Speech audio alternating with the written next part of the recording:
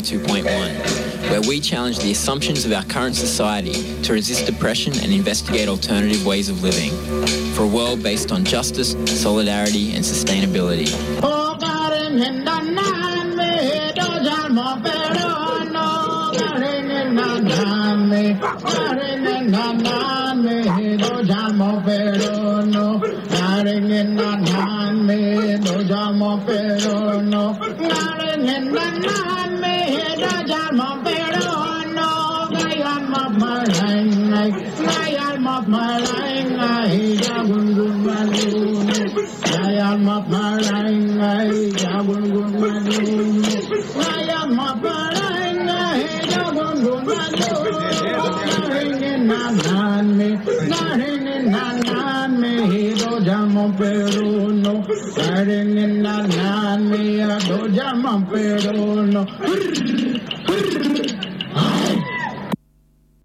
Hello, you're on the Paradigm Shift with Ian. Thanks very much, Quentin and Jazz, for another good show.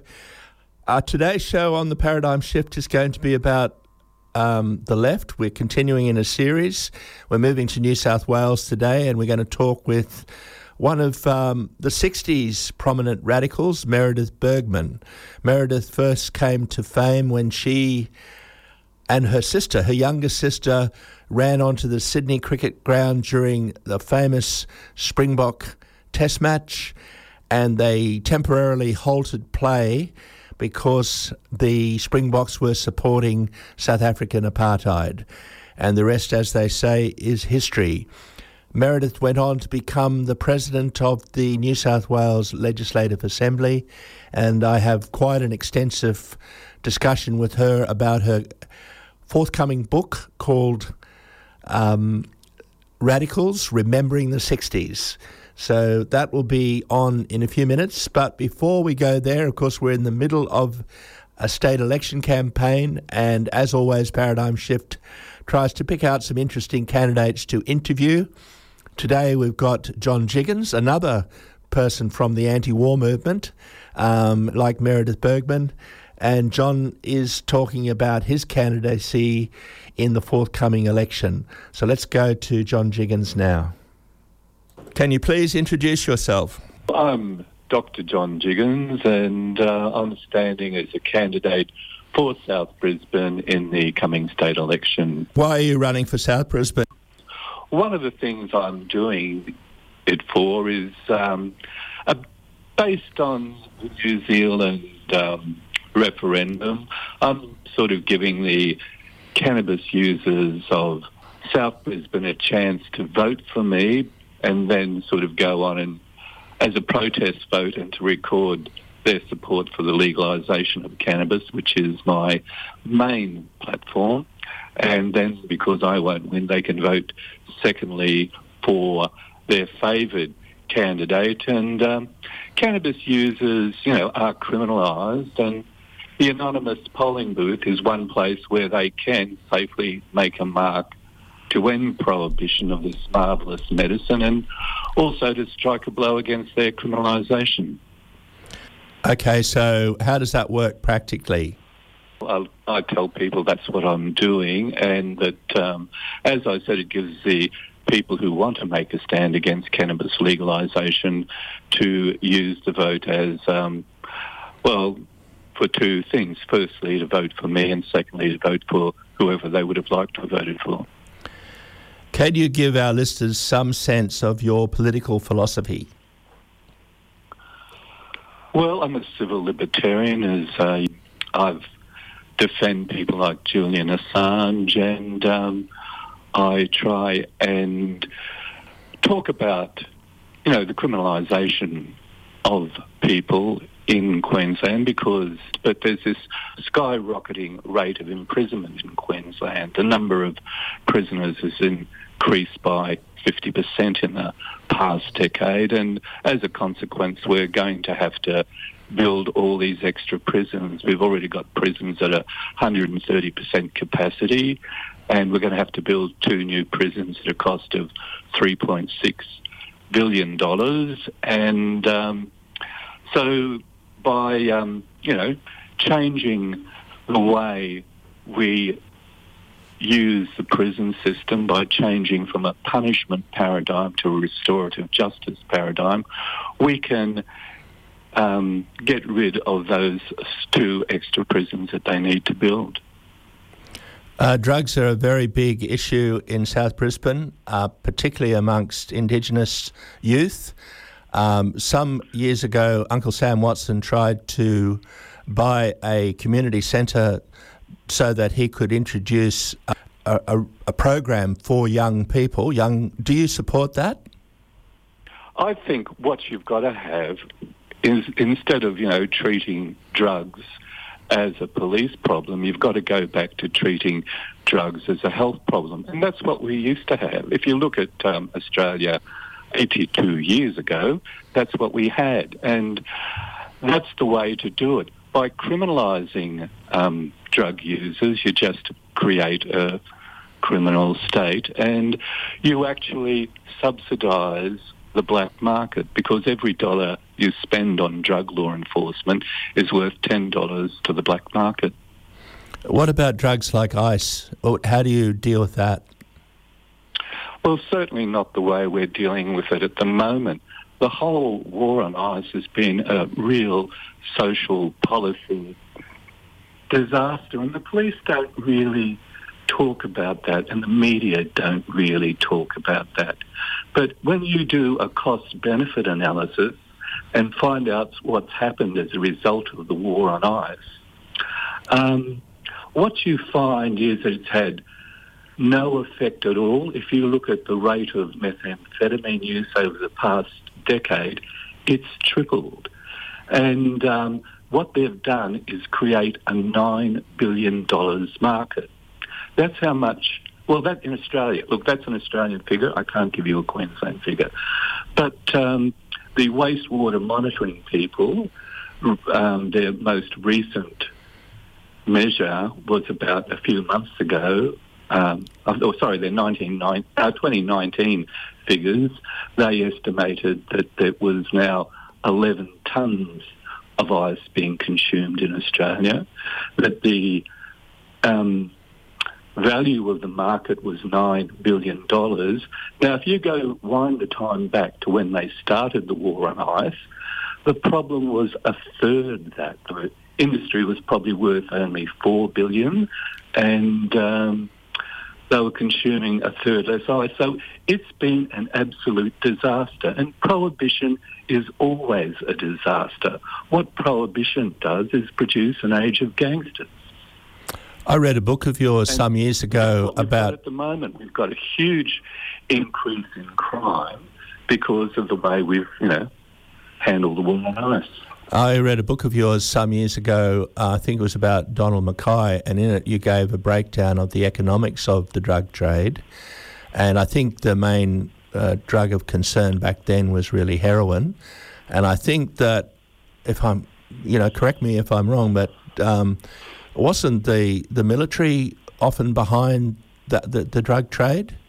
It's the US who's behind the drug trade. And one of the real problems is the corruption of the police force. But with the drug trade, you get something which is called noble cause corruption, which is when you use the drug trade to finance armies, secret armies who are fighting for the US, and there's heaps of secret armies fighting for the US. Controlling the drug trade is one of the ways you control the world.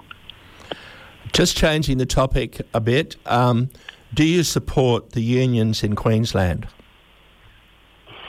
Yes. So do you support, for example, the construction, forestry, engineering and mining union? Oh, look, obviously I don't support everyone. There's obviously differences in the union movement, and generally speaking, when I say I support unions, that's what my family have always done. We've always been, working class, and, we've always supported unions.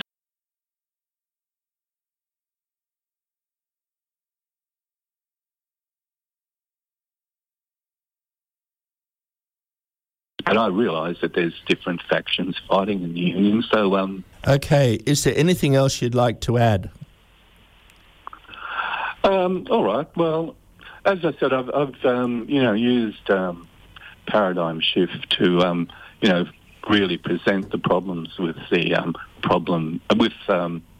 the justice system in Queensland. But yes, we've got to change quite a lot of things about it, and we're faced with spending $3.6 billion just to build 2 new prisons. And if you look at the QPC report, which I did do a big program on, they estimated that you could, by legalising cannabis, it would be $1 billion benefit to Queensland. So over the next 5 years, we would save $3.6 billion by not building 2 extra prisons, and we'd save another $5 billion from that would be the economic benefit of legalising cannabis. So it would be worth $8.6 billion in benefits to Queensland if we legalise cannabis. If people want to get more information about your campaign and what you're standing for, what's the best places for them to go? The best article is the one I wrote for the West Ender, so westender.com, I think.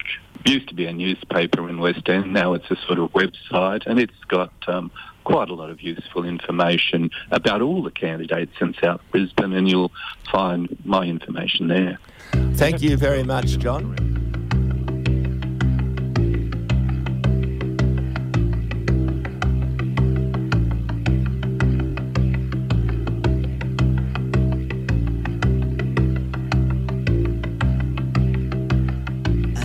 As you're born, they make you feel small by giving you no time instead of it all, till the pain is so big you feel nothing at all. A working class hero is something to be.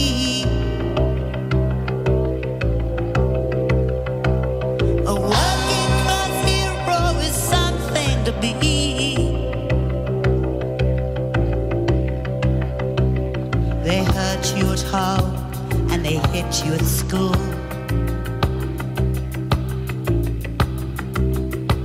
They hate you if you're clever and they despise a fool. Till you're so fucking crazy you can't follow their rules.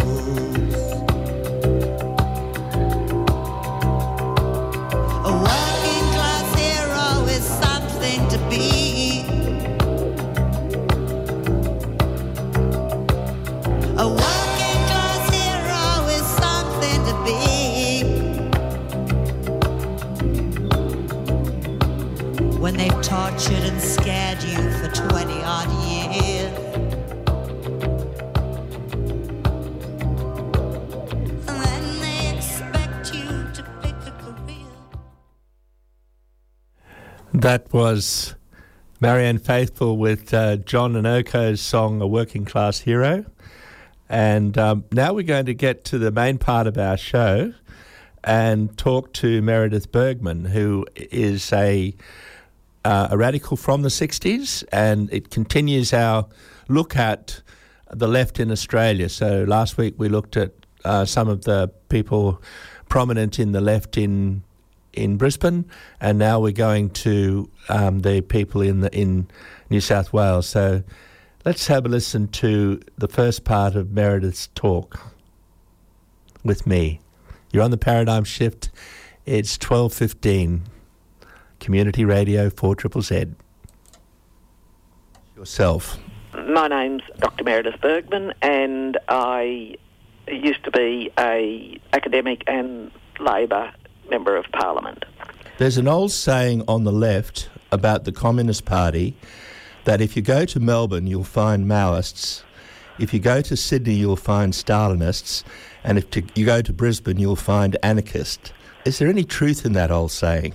Well, no, I wouldn't agree with that at all. I actually think that certainly if you go to Melbourne you'd find Maoists, but I think there was a very anarchistic strain in the Sydney communists, and the whole Sydney political philosophy was very influenced by the bohemianism and the push and libertarianism, and they've had a long anarchist tradition.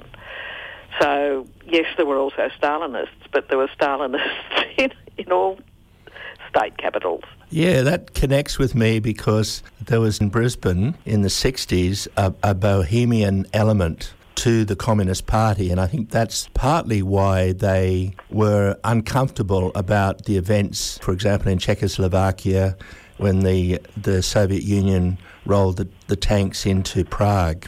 Well, don't forget the Australian Communist Party was the first Communist Party in the world to come out in opposition to the Russian invasion of Czechoslovakia. And its leadership at the time was a Sydney-based leadership of Laurie Ahrens and Eric Ahrens. You've co-authored a book about the New Left with Nadia Wheatley. What is the main proposition behind the book?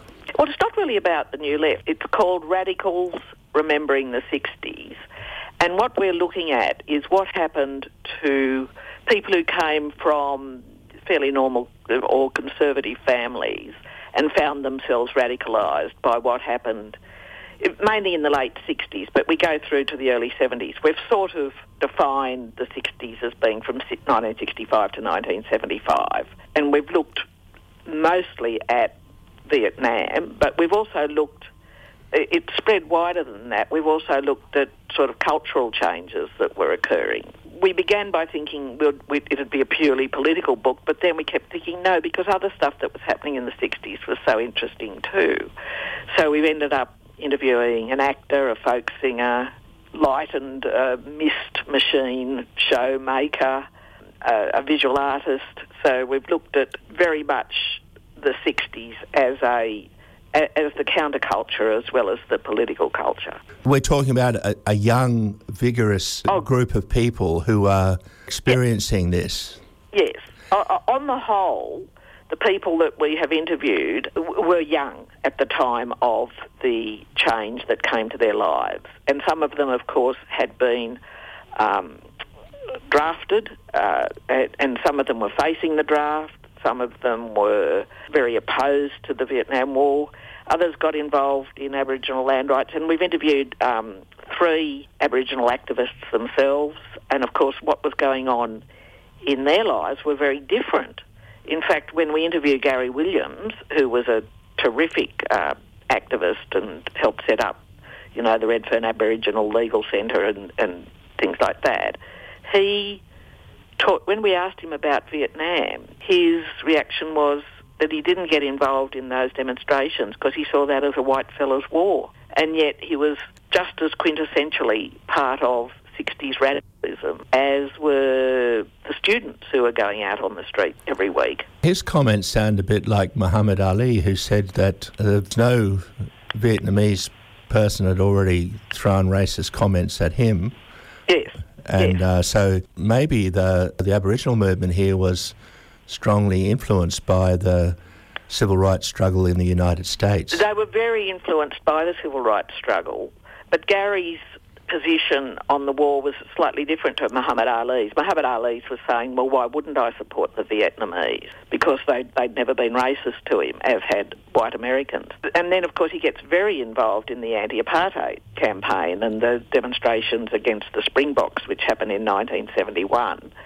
And because that's so much clearer to him. It is about race and it is about fighting apartheid and global racism. You yourself were involved in the anti-apartheid protests in 1971. Yes. Can you say how this movement was successful? Oh, it was very successful, ultimately. We set up a Stop the Tours campaign in 1969, and we were really aimed at stopping the rugby union tour in 1971 and the cricket tour that was to follow 6 months later at the end of 1971. So we started demonstrations against South African teams that were coming to Australia. And don't forget, these are all white racially selected teams. Blacks were simply not allowed to even try out for them. And so we demonstrated against the basketballers and tennis players and surf lifesavers. And then the big one, of course, was the rugby union team, the Springboks. And there were huge demonstrations in Brisbane too, as you know. In fact, Peter Beattie got badly beaten up at that demonstration, and he has always talked about it as being a very radicalising influence on him. Why I say we were terribly successful was we didn't actually stop any football games. There were huge demonstrations all the way around Australia, mainly in Sydney, of course, because that's the heart of rugby union in Australia. There were 5 matches in Sydney and some in rural New South Wales. So there were huge numbers out at the demonstrations, and I and my little sister and 2 others managed to run onto the ground. Very few people got onto the ground, and we actually stopped the game. And there are still old guys in South Africa today that when you're travelling around South Africa, they'll say, oh, I remember that, I remember, because they used to listen to it on their transistor radios in the dead of night. And, of course, they all supported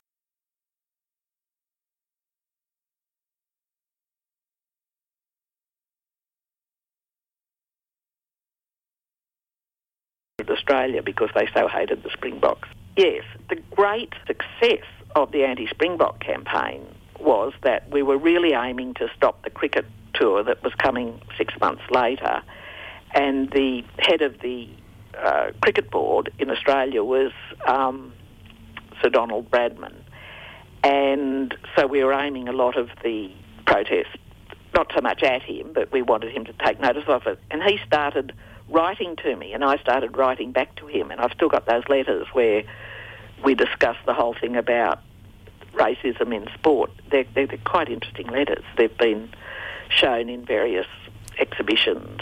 But when Sir Donald came to announce in about September of 1971 that they were not going to have the South African cricket team come to Australia at the end of the year, we always expected him to say, look, we can't guarantee their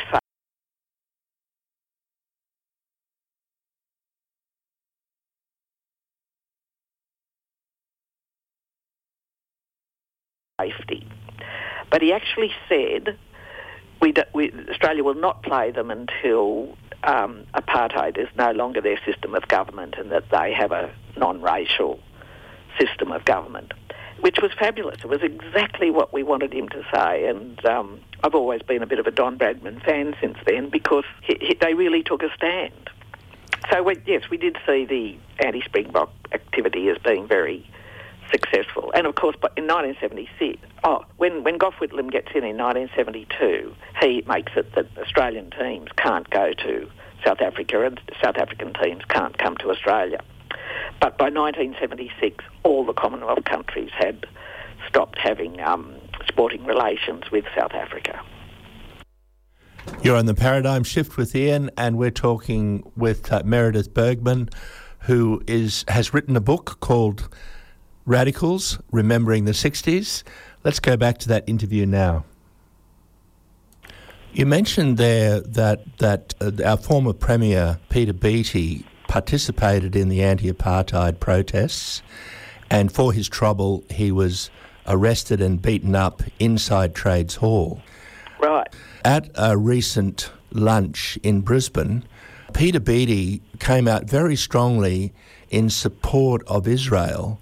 So why is it that people were willing to actually come out strongly and get arrested on the question of apartheid in South Africa, but less able to do that over the Palestinian human rights? And don't forget, the vast majority of Australians supported the Springbok team coming to Australia.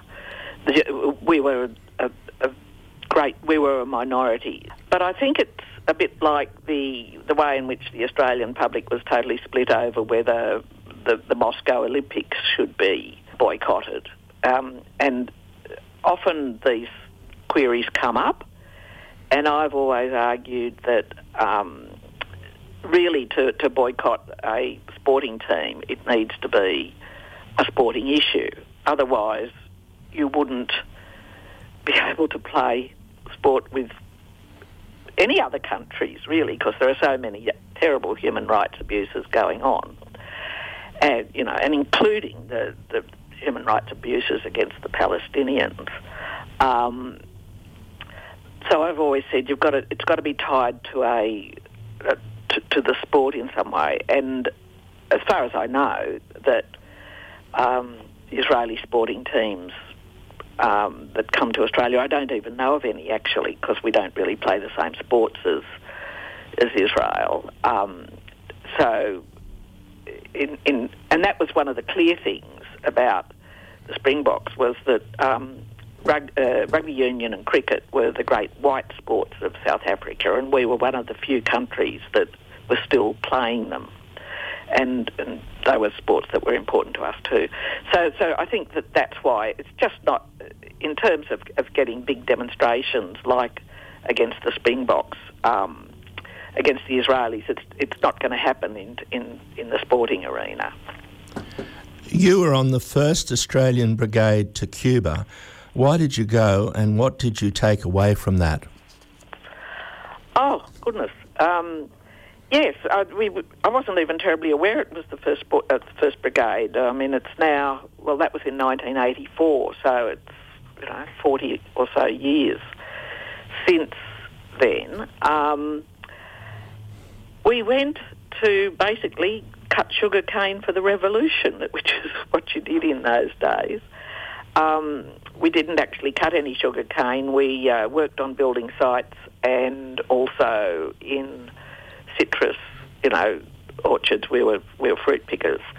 What did I take away from it? That on the whole, Cubans were pretty happy with what was going on. Yes, there were restrictions, and of course one of my co-brigadistas was a gay guy, and he was very interested in the fact that the Cuban leadership at the time had a pretty sort of Latin American attitude towards homosexuality. That has got better. But on the whole, I liked a lot of what I saw. We were sceptical about some of their arguments, but on the whole, I'd prefer to be a poor person in Cuba than a poor person in America, actually. And I'm still quite sympathetic to the Cuban regime, although, of course, it has had autocratic, the leadership has not always been fantastic. Concerning the green bans by the Builders Labourers Federation in Kelly's Bush and Woolloomooloo, do you think that similar bans could be effective in fighting climate change? I've often asked this question, why don't green bans happen again? They happened at the time they did in Sydney because there was no legislation at all that protected any building or any green area or any public space. The Environment Act and the Heritage Act just simply didn't exist. And developers were rampant. A lot of hot money was flowing into the country from America. So overdevelopment was just unbelievable. And what you had in the New South Wales Builders Labourers was this really enlightened leadership of Jack Mundy, Joe Owens and Bob Pringle. And first of all, they fought very hard to have very democratic practices. They were only paid, as officials, they were only paid the same amount as builders labourers were paid. When the industry was on strike, they didn't get paid. They brought in limited tenure of office where you could only do 2 terms before you had to go back on the tools. So they had a membership that was very loyal to them.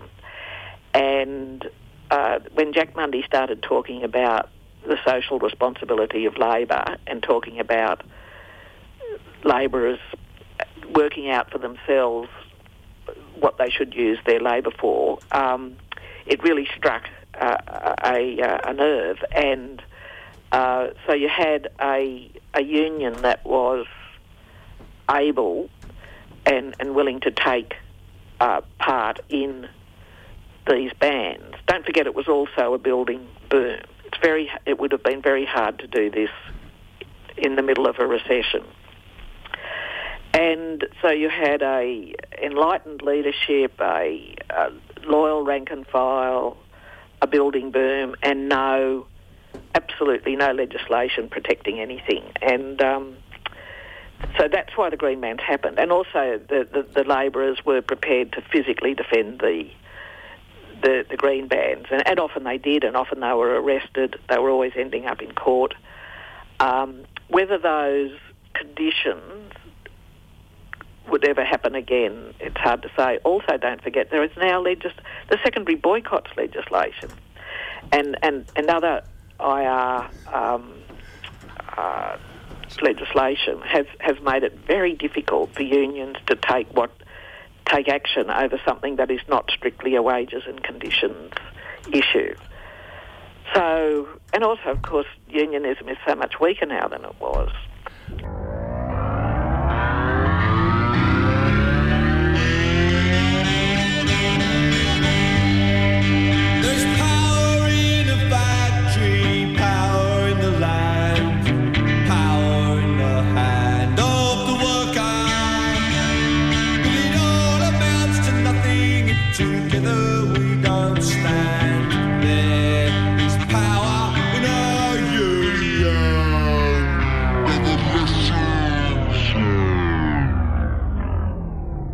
What if your boss said you're going to work to tear up the planet because you're fucking berserk?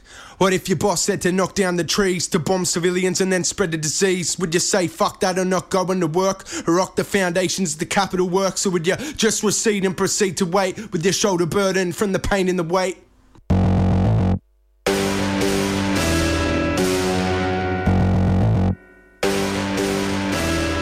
Yeah. Back in the 70s on the East Coast, builders, labourers were like burning toast in the kitchen of the fucking elite. Vietnam protest every 2 weeks. Shit hit the fan and it was getting deep. A wolf was the system and the people were sheep. Trade unions were busting a move in defence of the right of the people to groove to their own tune. And I mean the funk, not that half-baked cooked up conveyor of junk. Fair pay and not dying at work. 36 hours a week on their turf, falling off the towers to get buried in cement. These were the things a weak union meant. So you could be damn sure they wanted every cent at the enterprise bargain worked out in the tent. And when AV Jennings wanted Kelly's push, they told him to shove it to get fucked off the books. And despite the bad press and the filthy looks, they decided that they still try to battle the crooks. They battled the crooks, they battled the crooks. The BLF, they battled the crooks. They battled the crooks, they battled the crooks. The BLF, they battled the crooks. They battled the crooks, they battled the crooks. The BLF, they battled the crooks. That's the BLF, green bands, that's the way to take on the system, man. BLF, green bands, that's the way to take on the system, man.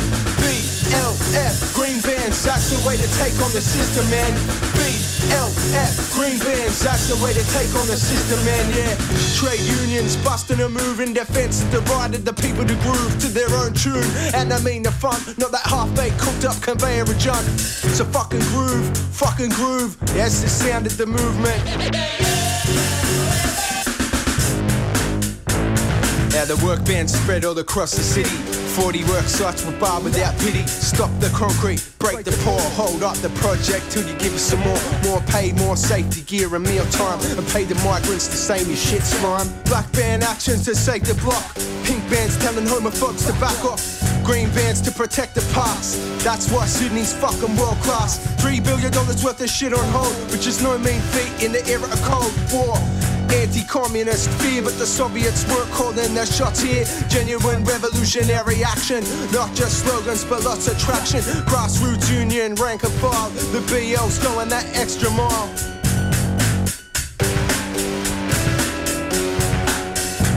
Yeah, there's a black band. Meredith, we've talked a lot about your background, but we'd like to focus now on the book that you're co-authored with Nadia Wheatley. What is the book called? It's called Radicals, Remembering the 60s. And it really is that. We have interviewed 20 different people, ranging from Jeffrey Robertson and David Marr to black activist Gary Foley and actor John Derham, union official, later Minister for Transport Peter Batchelor, Peter Manning, Margaret Reynolds, the Queenslander, Queensland Senator and Minister for Women, people who were actually radicalised in that crucial period of the late 60s, early 70s. And we also extended it out to, first of all, we thought we'd be just interested in the political radicals, and then we decided to look at people who were doing radical things in art and in drama and in music, because really the 60s was a very interesting period. One of the things we discovered that often our characters or interviewees had very similar backgrounds. Religion was important. The Catholic-Protestant divide was important in their early lives. They had parents who were really quite conservative. The parents, there was this absolute love of, the lovely Mr. Menzies, he was this giant figure over the 50s and 60s. And then you have them coming across events in their own lives which radicalised them. Mostly it was Vietnam. For Jeff Robertson, it was actually censorship. For the Aboriginal people we've interviewed, like Bronwyn Penrith and Gary Williams and Gary Foley, it was the fight for land rights and the fight for Indigenous rights generally. For some of our interviewees, people like Josepha Sobski and Margaret Reynolds, it was very much about women's rights. For Brian Laver, it was about, he was a Queensland student radical. It was about not what he saw as tyrants telling him what to do. But there were others like LSD Fogg, who was a light and colour and mist machine guy who was very famous in Sydney in the 60s. But his influences were all about the art scene and changing art and theatre.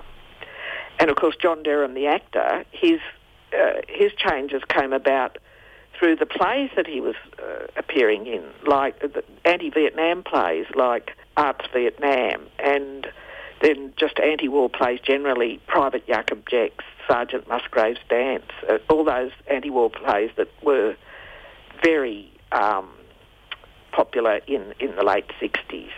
So everyone had a different experience, but they also had similar experiences along the way. Surely this idea of a transformation, that could apply to any epoch in history, couldn't it? Not merely the 60s, where because of the times, there's a transformation in people from one set of political beliefs to another. Not so much. You really don't have the huge change in people's political ideas that happened. People went from voting for Robert Menzies to voting for Gough Whitlam. That was a huge change, and that was mainly generated by the young and the whole issue of Vietnam.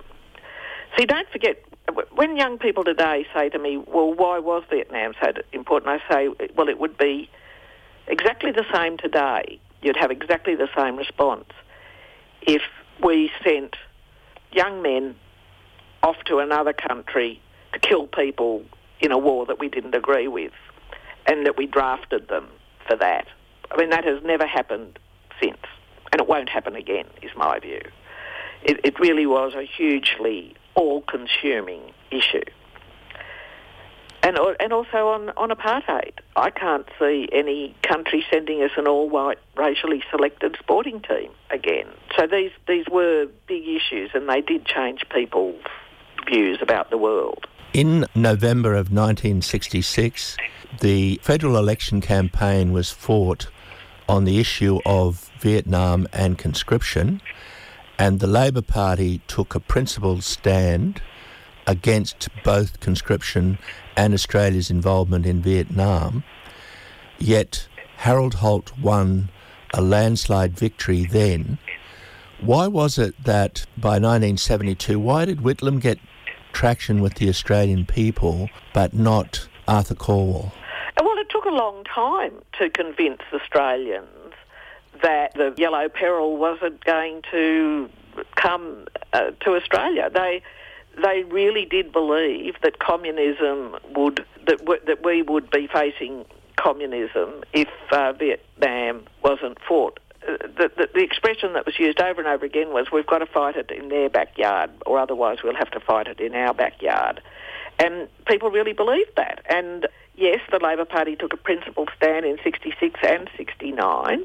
They almost won in 69. And really it took huge demonstrations and a huge amount of effort by a lot of people. Vietnam consumed lives. It split family. There was a huge schism in the community about Vietnam. That went on for 4 or 5 years before the majority of Australians decided that it was a really dreadful and awful war for us to be involved in. It was the first war that we saw on our television sets. We'd come home at night and there on our sort of boxy little television set in the corner there'd be shots of dead Vietnamese that didn't really show a fallen Australian. But that was very confronting to Australians. And so it did take some time for the arguments to get, for Australians to accept that we were right. You mentioned that there was am I right in saying there's a chapter on Geoffrey Robertson? Yes, I interviewed Geoff Robertson about, what radicalised him, because he came from, really quite a conservative family in Epping. I knew him. We knew each other as teenagers, so I found it very easy to interview Geoff. And the thing that radicalised him was the censorship issue, because, of course, you weren't allowed to see or hear anything in Australia in the 1960s. He was shocked that the public school that he went to Epping Boys High, that their copy of The Tempest, which was the Shakespearean play that they were studying for their, what was then called the Leaving Certificate, that their copy of The Tempest was expurgated and left out all the sexual stuff, whereas the copy that the private school boys were reading on the train had all the stuff about Caliban and the more sexual side of the whole play. And this seems to have really scarred Geoff's soul, the fact, and I think some of it was resentment that state schools were being treated in a way that the private schools weren't too. And he'll admit that. He'll say that, yes, that a lot of it was about resentment of the private schools. But then, of course, he gets involved in other issues, the anti-hanging stuff. Quite a number of our respondents were very radicalised by the hanging of Ronald Ryan. John Derham was actually demonstrating outside the jail in Melbourne when that happened. And Geoff also gets very involved with the early Aboriginal rights campaigns too. So he becomes radicalised by that experience in the late 1960s. In the last few months, he has been giving legal advice to Julian Assange over the extradition to the United States to face almost certain imprisonment over spying allegations. Now, does he talk about, what led him to get to that kind of issue? He's very open about the fact that he felt he had to stay reasonably respectable. He said, he was very in favour of me going off and getting arrested, but he felt that he had to keep his nose clean so that he could appear for us in the courts and be the respectable person who would stand up for the rights of radicals. In fact, if you look at his recently published memoir, it's called Rather His Own Man, In Court with Tyrants, Tarts and Troublemakers. And he always talks about me as one of the troublemakers that he appeared for in court. So he saw his role in a radical movement as being the defender in the courts of the radicals. A number of radicals from the 60s, yourself included, later joined the Labor Party. Why did you do that? Well, I was living in Glebe in the middle of 900 Housing Commission houses, and so every day I saw real poverty happening. And I just took the view that, yes, you might be waiting for the revolution, but in the meantime, you really had to be fighting for better conditions, better social welfare, better wages and conditions. So, and obviously the party that would deliver that was the Labor Party. So a whole bunch of us joined the Labor Party. I joined in 1971, and also we were pretty interested in the idea of Gough Whitlam being able to win. So there was a huge upsurge of interest in the Labor Party in the early 1970s. Would you say that there are differences politically between the people in the book about that as a strategy? Oh, yes, obviously. We say we interviewed Trotskyists, anarchists, people who'd call themselves pragmatists, people like me who ended up in the Labor Party. But just looking down the list of the 20 people we interviewed, most of them are not in the Labor Party today.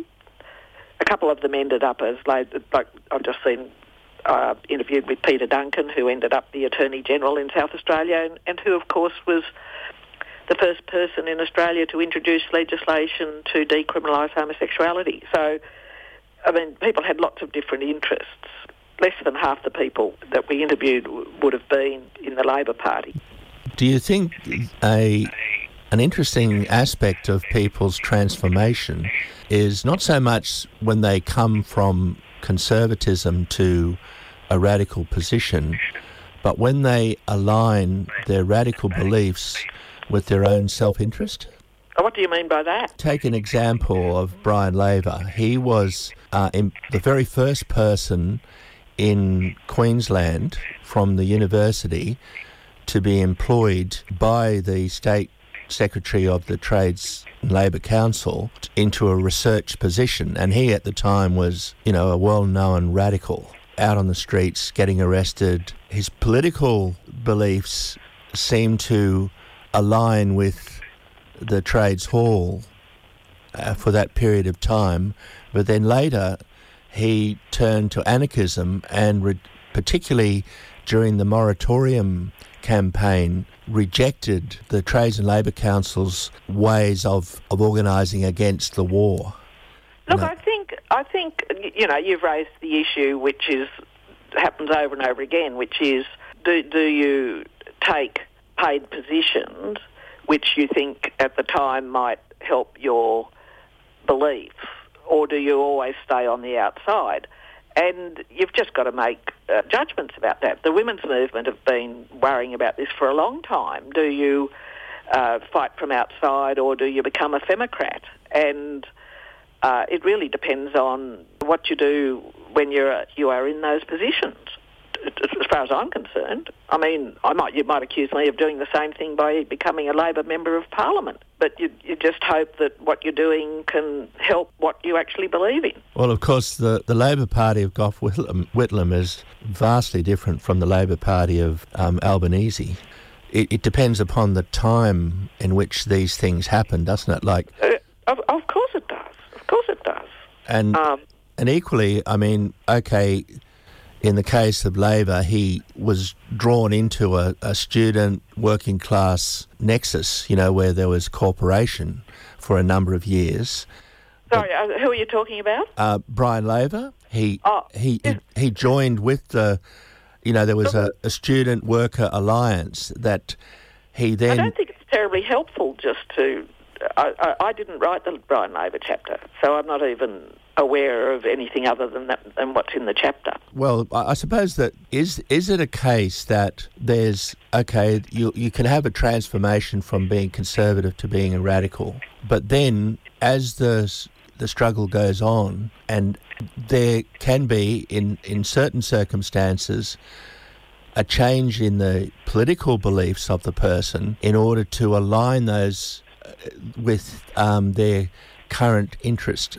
Well, everyone's political positions changed throughout their life, of course. I mean, I don't believe exactly the same as I did 40 years ago or 50 years ago, of course not. But there are some core beliefs, like you take Jeremy Corbyn. He held core beliefs and he persisted with them for over 40 years, and no matter what they threw at him, you know, all the accusations of him being anti-Semitic and all that, he didn't allow that to transform him.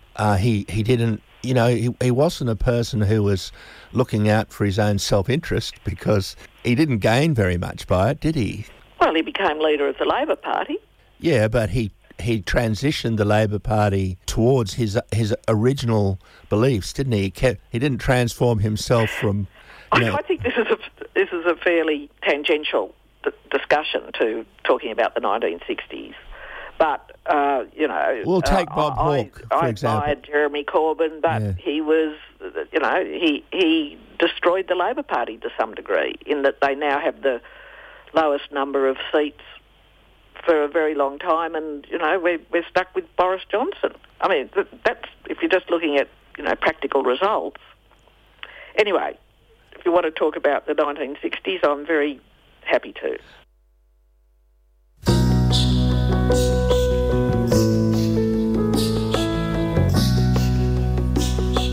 Girls in our town, they just haven't a care. You see them on Saturday floating on air, painting their toenails and washing their hair. Maybe tonight it'll happen. Girls in our town, they leave school at 15, work at the counter or behind the machine, and spend all their money on making the scene, yet plan on going to England. Girls in our town go to parties in pairs, sit round the barbecue, give themselves airs. Then they go to the bathroom with their girlfriend who cares. Girls in our town are so lonely. Girls in our town are too good for the pill, but if you keep asking, they probably will. Sometimes they like you, or else for the thrill, and explain it away in the morning. Girls in our town get no help from their men. No one can let them be 16 again. Things might get better, but it's hard to say when, if they only had someone to talk to. Girls in our town can be saucy and bold. At 17, no one is better to hold. Then they start having kids, start getting old. Girls in our town, girls in our town.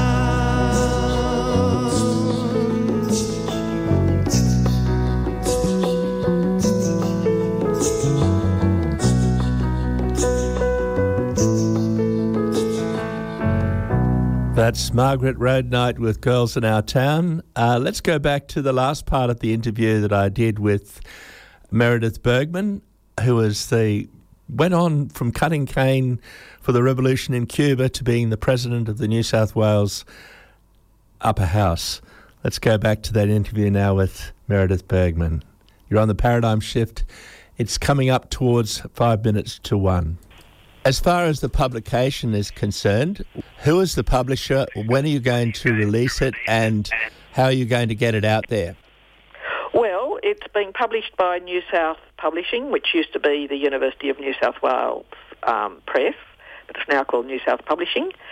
It looks terrific, I must say. I really like the cover. we're still just fighting about how many photographs we can have in it, because you want lots of photographs in a book like this. It was meant to be due out this year, of course, but with COVID, it's now coming out in April 2021, and it will have the usual marketing arrangements that, major presses use. And, of course, I'm assuming that the baby boomers will be buying it too, because it really is about their lives. And that's why we included the people from the arts community too in the people that we talk to. Without the culture travelling with the political change, there's not much hope. Yes, and like we talked, one of the people we interviewed was Margaret Roadnight, who you might remember. She was she was tall and wonderful folk singer who used to, with her acoustic guitar, stand on the back of the trucks at the moratorium and just sing, and you could hear this wonderful voice. And talking to her about her radicalisation was really interesting, because she came from a really quite conservative Catholic family in Melbourne, and she sort of just grew into it through the songs she was singing, and her great transformative experience was the songs of Malvina Reynolds, who sang, the one about the rain, the one about, and you don't realise until the end of it that it's about nuclear rain. And the other one, of course, was Little Boxes, that she was well known for. Yep. So it's really interesting what people actually found to be a radicalising force for them. Yeah, I love her song "Girls in Our Town." Yeah, with this interview, that she was famous for. Yeah, and of course her feminism grows out of that sort of thing too. Well, one of the really endearing things about Margaret Roadnight was her consistency, and she kept the faith with local musicians, and she didn't ever look to be ultimate, stardom, or to be someone separate from the other musicians. It's not quite the right word, but she's a very humble person. It was, and recently I went to a show. This is pre-COVID, of course. I went to a show that she and some of the other wonderful women from that period, like Jeannie Lewis, put on at the Cell Block Theatre here in Sydney. And just watching her play again, and it was just wonderful. And it was quite clear that the other people performing all loved her and appreciated her too. So it was terrific.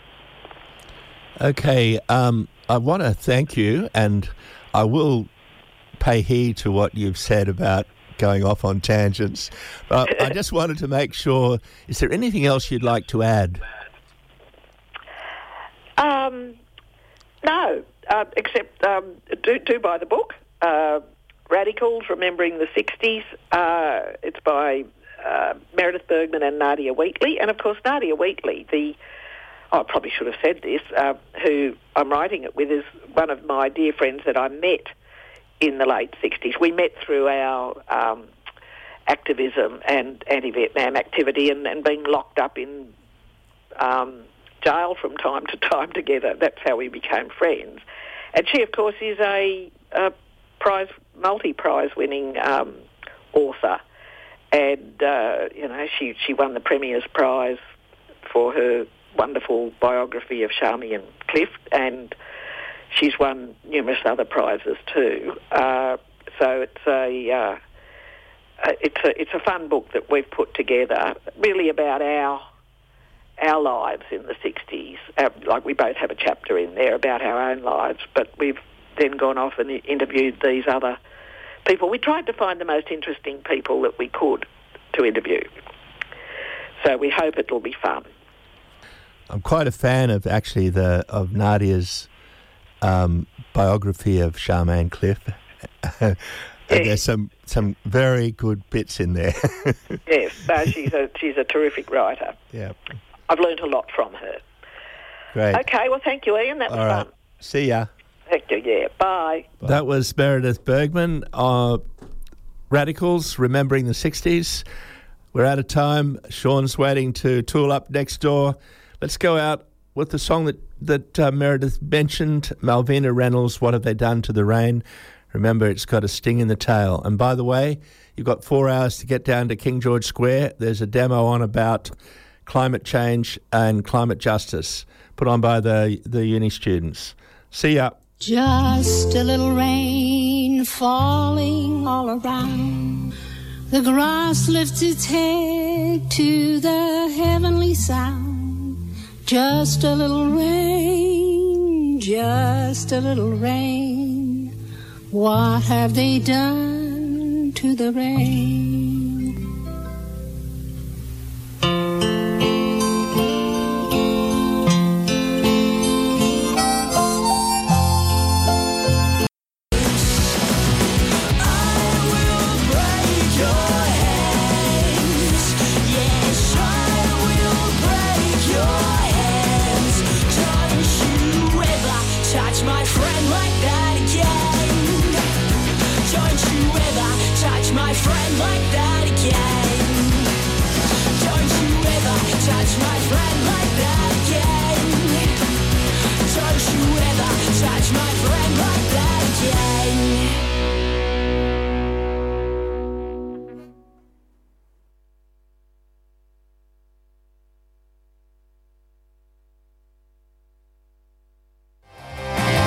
Z-Lines, keeping you informed about the important stuff.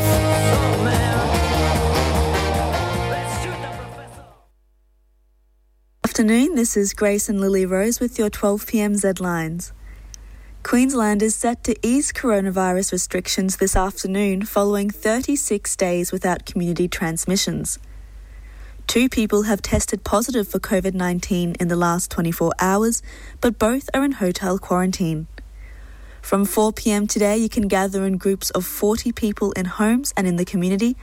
Senior students can dance at their school formal.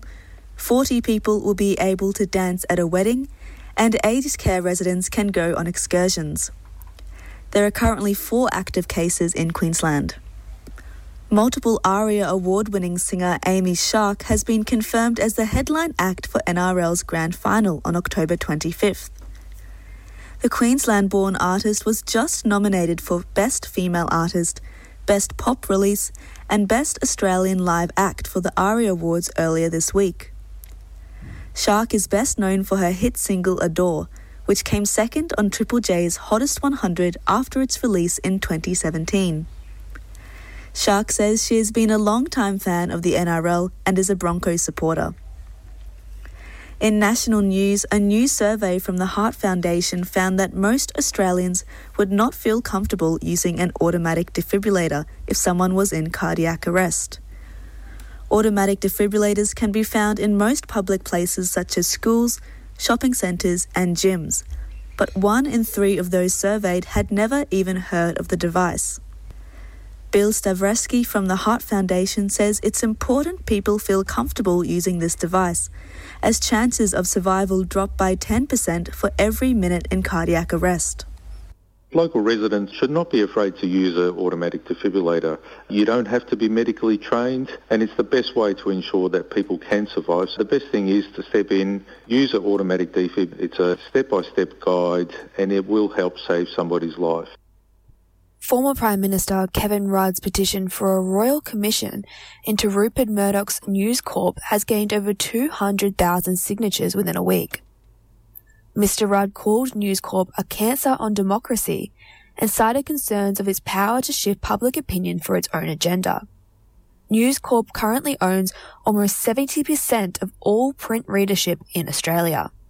In international news, YouTube has joined Twitter and Facebook in banning material from QAnon, a baseless conspiracy theory that has gained traction on social media. YouTube says that it has already removed tens of thousands of conspiracy theory videos that could potentially incite real-world violence.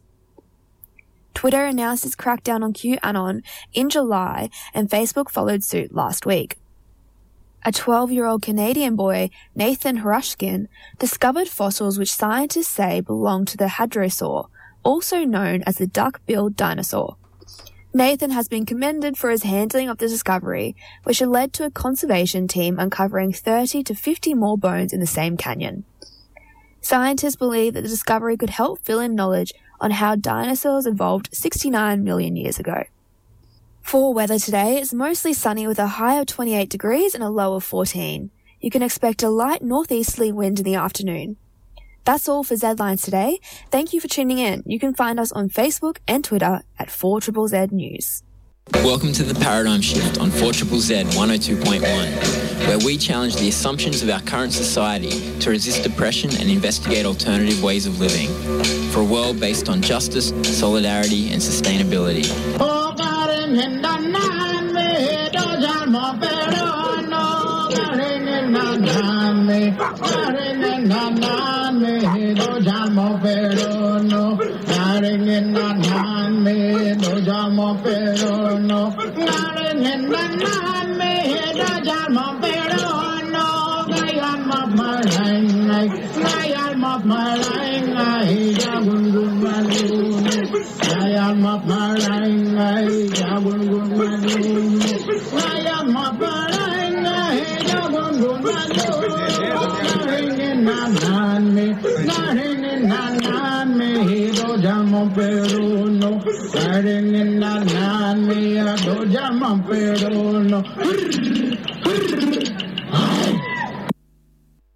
Welcome to the Paradigm Shift. You're with Ian. Of course, that is a song which all the tribes of the southeast corner of Queensland have adopted as the welcome song.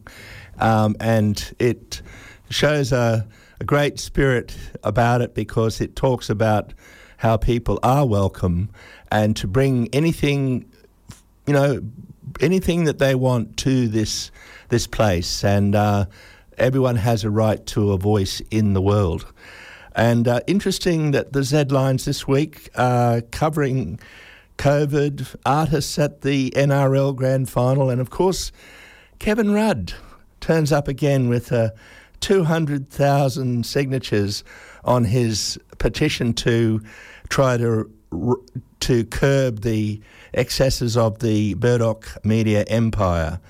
But why, Kevin, didn't you do it when you were 07, Kevin 07, and you had the power to fix that media mogul's monopolies? Anyway, that's another story. We're going to look at the Brisbane left today as best as we can. It may even move out into other parts of Australia, but we'll begin here where we live. We're going to start with a news item of our own, but this news item is created by a Dr. John Jiggins, who is a candidate in the South Brisbane electorate for the upcoming Queensland elections. And he's talking about drug law reform, and he does an interview with Abe Gray, who runs a marijuana museum in New Zealand, who are also having their own election. And we're going to hear from John and Abe about what's going on this referendum that they're going to have virtually on whether marijuana should be legalised or not. So let's go to that interview now. In terms of those of us hopeful for a yes vote, a lot of us are quietly confident that we'll squeak through, but it's fairly widely acknowledged that it's going to be close. And the last polls that we have access to, and, probably half of people have voted already now because we have early voting. The last polls were wildly all over the place, and, different people on whatever side you're on had complaints about the methodology of the polls that did or didn't favor them. But the highest one was 52% yes, and the lowest one was 39% yes. But a lot of those still had undecideds, and all the hard no's are saying no, of course, because it's about the culture war, not the facts. But those undecideds who genuinely researched it, you don't have to like cannabis to want cannabis to be controlled, and that's half of this bill, and the name of it is the Legalization and Control Bill. It's rather like a Republican referendum where most people wanted a republic, but they were actually had to vote on a particular type of republic. And you're being asked to vote on a particular type of regulation, aren't you? Do you want to talk about that? Luckily, we have a bill. It's not just a vague promise that can be interpreted or misinterpreted a million different directions. But it is not a binding referendum, in contrast to the other referendum, which we're strangely having at the same election about end-of-life choice, where a bill has been formed and already read through Parliament and accepted subject to the outcome of the public vote. In this case, we've actually got a draft bill that's just kind of indicative of where things will go, and then subject to the outcome of the public vote, we will then it will get read through Parliament. So there will be tweaks in the first, second, third reading. There will be a select committee process with public submissions. So it could wiggle a bit either way, depending on the makeup of the next Parliament and the makeup of that particular select committee. But it's pretty good what it is. 2 plants, home growing. They have a potency cap, which to me seems a little bit unworkable. Not for the home growing. It's a tightly regulated commercial industry, not completely government controlled, but not as commercial to capture the full economic benefit that we've seen overseas, I would say. What are you hoping to do if it does go ahead, if the referendum is won and the government does legalise cannabis? What are your plans? Well, the interesting distinction in our bill, actually, from anything we've seen in other jurisdictions globally, is that it formally legalizes consumption venues, and that's a definite given. There's really, the restrictions around those venues and where they can be could change, but there's going to be venues, and nowhere else at a national level really has that. So it has the potential to be globally groundbreaking. My cannabis museum has operated an informal BYO sort of supporters club to, get donations to fund our museum outreach where people consume cannabis openly, just as we did at our protest. We've been doing that. If the legal opportunity arises to do that in a more formal setting, we'll definitely do that. Interestingly, the public controls around cannabis in the bill are very, very restrictive, along the lines of sort of public health literature, much more restrictive than alcohol or tobacco, but, taking the ideas behind that type of regulatory environment and to the extreme. And so no branding, no signage, plain packaging, no advertising, no sponsorship, just because we're going to be allowed to do it, but we can't really be excited about it or share our enthusiasm with anyone because that might encourage someone, and they really want to presumably keep cannabis use at the same level or not increase or even decrease. There's one exemption to all those prohibitions on communicating about cannabis and enthusing about cannabis, and that's museum exhibits. So funnily enough, our museum will probably continue to be the primary location of exposition of cannabis history and culture. Our plan was to actually pop up in the Capitol this year, and of course COVID got in the way, closing down all tourism and hospitality venues just as we were about to do that. But now we're looking forward to the largest city, and because we won't be able to do it until post-referendum, it makes sense to go up there where the majority of the people are. And if the referendum's successful, we will roll out a consumption venue model and bring that to other cities in the country. And if not, then we'll continue advocating just as we always have. And we'll take the newfound enthusiasm and almost majority that we do have and leverage that to get further destigmatization. Now, does anyone talk about the benefits of tourism to New Zealand if it was legalised? Because I'm sure there'd be lots of Australians who would love to go over and have the experience of legal cannabis. Exactly. Yes, mate. We're looking forward to it. I mean, of course, they have to allow tourism to happen again, but, I'm confident that will happen at some point, hopefully sooner than later. But, yes. It's a no-brainer, pop across the ditch for the weekend, indulge your senses, and, in every possible way. And, the important thing to note, I guess, is we just got medical cannabis in April here. And so people haven't really come to fully appreciate that yet. And the New Zealand companies that have been licensed haven't brought out their first products yet. But as soon as they do, in many ways it'll be like California because people will get a single GP to prescribe them for whatever ails them, and then they can go pick up even dry flower for vaping in the pharmacy. And so even if the referendum's unsuccessful, we'll be catering to that market and having more explicit consumption venues for medical users because that will be the route that people will take for access if the other one is denied to us through the referendum. too many straight white males playing guitar. Rock music's a bit of a monoculture. We gotta open our horizons to new sounds and ideas. Seek out what's good, not just accept what's obvious. We gotta create space for different perspectives. Hear someone else's viewpoint, we might even learn something. We gotta imagine the future, not just recreate the past. There's too many straight white males playing guitar.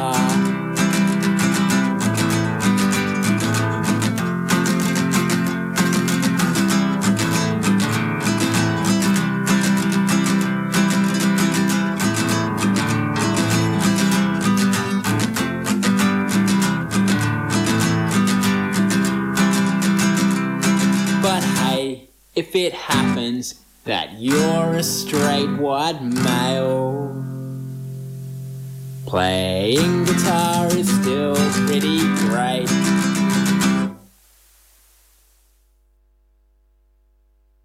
That was Andy Payne with Straight White Males. And before that, we heard from Abe Gray from the Cannabis Museum, formerly located in Dunedin, but currently planning to reopen in Wellington. And he was expressing his views on the outcome of the New Zealand's cannabis referendum. In fact, when New Zealanders go to vote this Saturday, there will be two referenda. One will be on euthanasia, to allow it, and the other will be to legalise cannabis.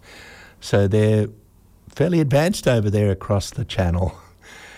And that, of course, was John Jiggins conducting the interview, and he's running for the local seat of South Brisbane in the upcoming Queensland state election. And, of course, John is pushing for drug law reform. So we hope to interview him next week. Now, you're on the Paradigm Shift with Ian, and we're talking about the Brisbane left. There's an old saying about the communist left in Australia. Melbourne is where the Maoists come from, Sydney has the Stalinists, and Brisbane the anarchists.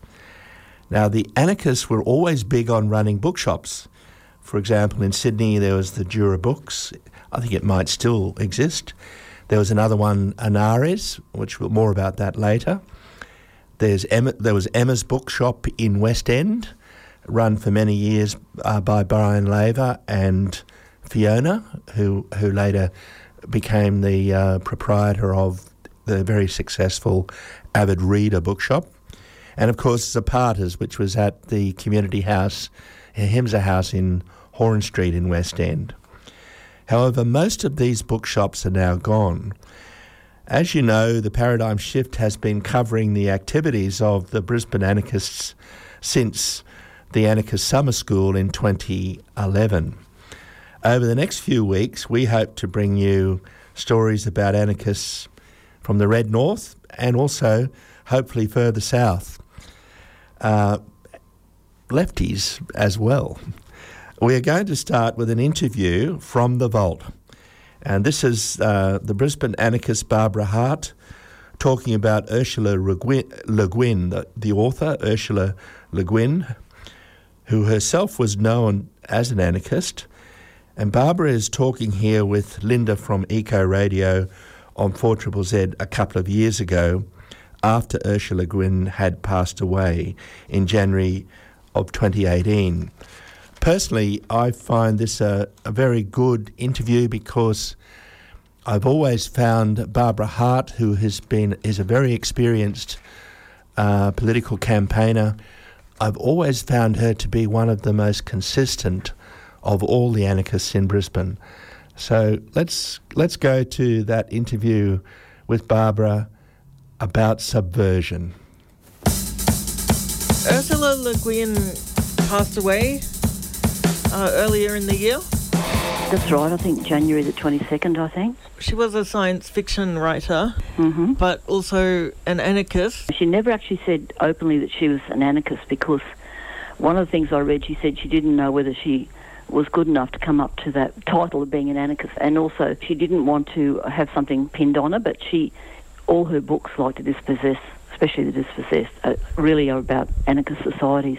Yeah, she was an anarchist, but she just didn't pin that label on her so she could appeal to lots of different groups, I think. Yeah, okay. A lot of people have said that Dispossessed was a very formative novel for them. Yes, yeah. And can you just tell us the storyline? Well, I haven't read it since the 80s, but I remember the storyline. It's about a revolution on Earth, and it doesn't say Earth, they've got different names for the planets, and the group almost won, but not quite or something, and so they were allowed to go to the moon of this planet, which is a very barren place, and set up their society, their anarchist society.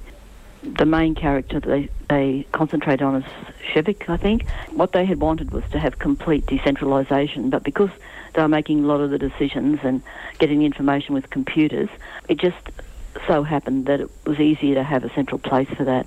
And they realised that this could become a problem because you could get centralisation. When the book opens, the society's been going for about 170 years or something like that, and some of the characters are a bit worried that it's starting to crystallise, like the old spirit's not there anymore. That's sort of like the main thesis, and, like how you keep a revolution fresh. And one of the things that Le Guin believed is that you don't make a revolution like in the old Marxist sense of you make a revolution and then you sort of made it.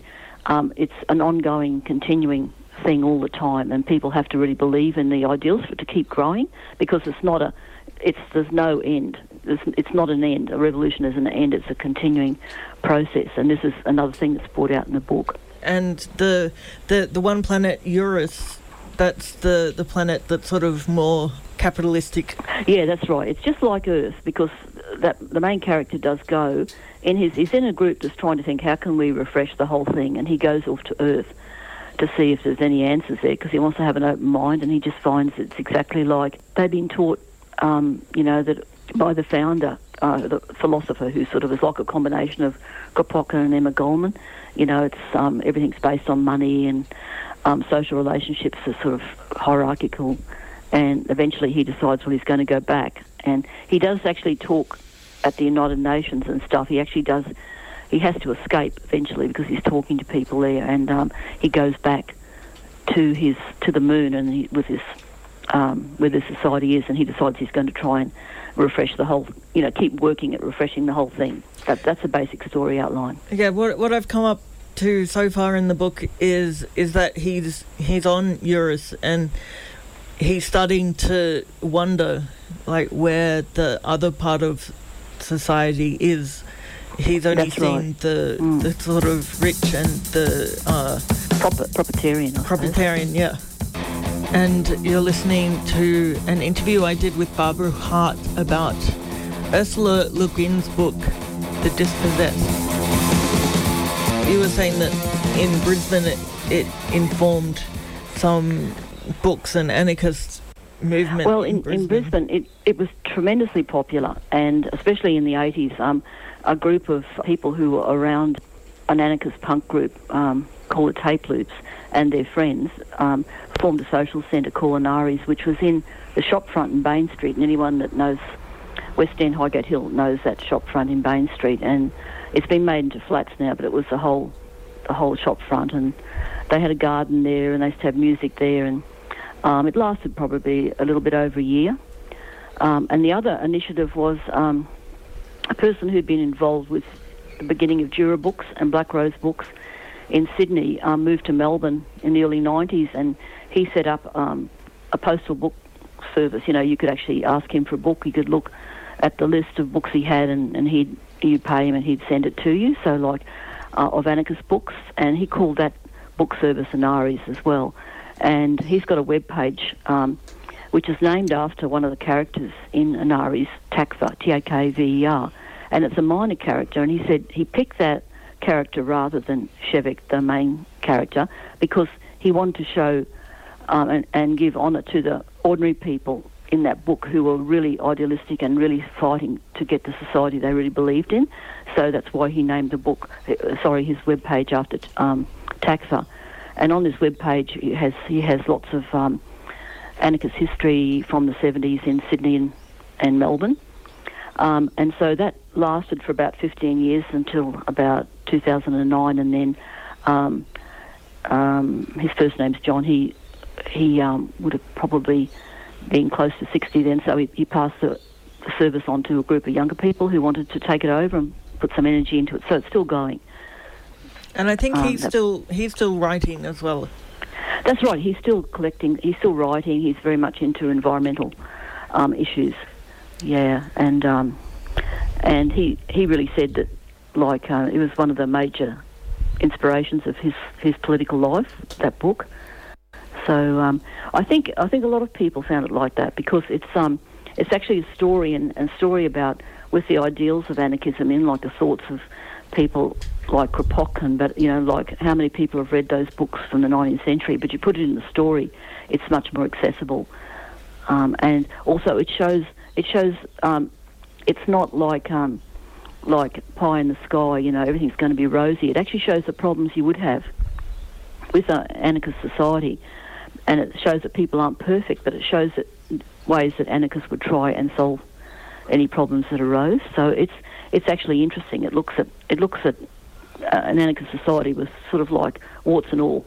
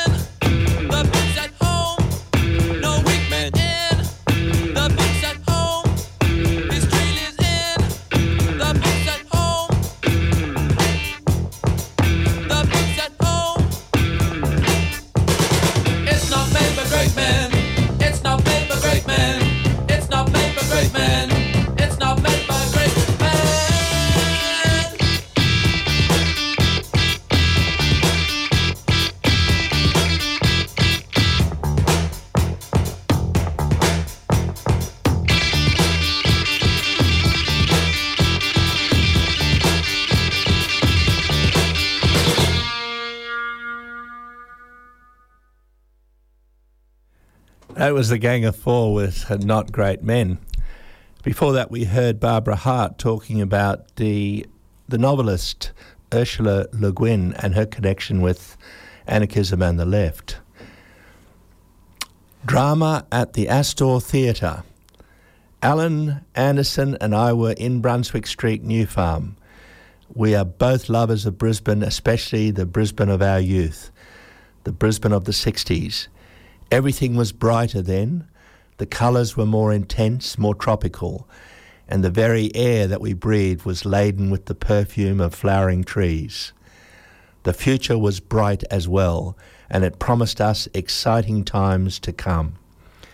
I have lived here since my youth, and Alan's experience here in the 60s, since he arrived from Melbourne as a young plumber and political agitator, had left him with memories, good and bad, that he treasured for all the subsequent years. We passed the site of the old Village Twin cinema. That's where I first viewed 2001 A Space Odyssey while on my first acid trip, a potent conjoining of first-time experiences. I mentioned it to Alan. Usually a reference to LSD would encourage the retelling of boring drug stories, but Alan had none of those. Yes, he said, it used to be the Astor Theatre. Reminds me of the 1966 federal election. Something in the way he said it suggested to me that he might have a story about it. So in anticipation of the pleasure to come, I became an attentive listener. I have learned that for a yarn to be told successfully, the teller needs an appreciative listener who knows when to prompt and when to remain silent. So I said, I was overseas for that one, but it was pretty pivotal, wasn't it? I had read about that election. It was highly charged. The Labor Party under Arthur Corwell fought it on the issue of the war in Vietnam and conscription. The ALP took a principled stand and was against both. The Liberal Party was led by Harold Holt, who inherited the Prime Ministership from Bob Menzies. Holt was a rather gormless character, but the press tried to invest in him some charisma by making plenty of references to his surfing and scuba diving prowess. He wasn't as good a swimmer as he was cracked up to be, as it turned out, but that's another story. Yes, it was pretty important for a number of reasons, Alan said. Of course, the Liberals had been in power since 1949, and they had to consolidate under their new leader. And the war in Vietnam, conscription, and the American alliance was the issue, especially for us on the left. But not many people were against the war then. As you know, it wasn't until the days of the moratoriums in 1970 and 1971 that massive opposition had built up. But at the time of that election, our mob, the Eureka Youth League, and various peace movement people were still starting to get organised. I already knew my history and I was keen to hear his reminiscences. Where does the Astor Theatre come into it? Well, this was part of the Liberal Party getting organised for their campaign. Harold Holt was going to address the party faithful to gee them up for the electoral battle, and they were going to use the Astor. This was not for the general public. They wanted a large audience of enthusiastic supporters to provide the media with ample evidence that the Liberals had mass support. So anyone wanting to get in would have to have an invitation. So you and your comrades didn't get an invite? Alan said, no, but one of our people had a family member in the Liberal Party who got a ticket. We used it to make a heap of forgeries. So on the night, we came early. We flashed our tickets and made our way to the front. There were about 30 of us, mainly young ELers and other radicals. Paddy Gill was one of these. But no one challenged you? No, not then anyway. When I was seated, I had a look around and I saw a familiar bunch of Special Branch coppers led by Sergeant Leo Delange. I was looking at them and they were looking at me. They knew I was a troublemaker. For my benefit, They were punching their fists into their palms. I got the message and I said to myself, I'll get a hiding if I do anything. But it was out of my hands anyway, and as soon as Prime Minister Holt appeared on the stage, the heckling began. The noise was made worse by the abuse hurled at us by the Holt supporters, yelling at us to shut up. There was general uproar. Apart from our group, there would have been another 1,000 protesters. Save Our Sons had a banner that when they held it high, the Liberal Party members tried to tear it down, while the SOS people, Save Our Sons people, chanted, "Save our sons, save our sons." And others were shouting out, 1, 2, 3, 4, we don't want your bloody war. Harold Holt was flabbergasted, put off his stride. This was not what was supposed to happen, he must have thought. It would have been then that Paddy Gill appeared, and when he arrived at the theatre, he had slipped into the toilets and dressed himself as a frogman and waited for his cue. When the uproar was loudest, he made his entrance. It was very dramatic. He was dressed in wetsuit, mask, goggles, flippers, and everything.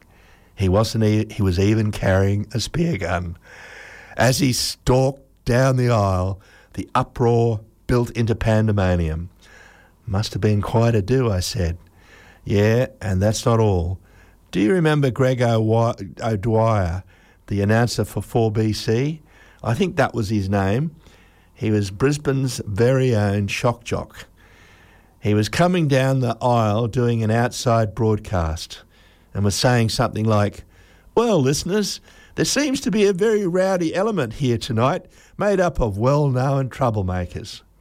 It was then that my friend Pauline jumps up, grabs his mic, pushes him away and shouts into the microphone, "Stop the war in Vietnam! Stop the war in Vietnam! End conscription!"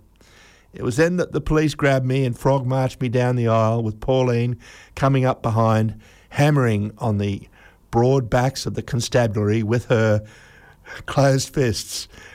They raced me through the foyer and with a parting shove sent me down those wide concrete stairs that I still remember so well. I had to run down them to keep my feet, and the momentum took me into the traffic on Brunswick Street.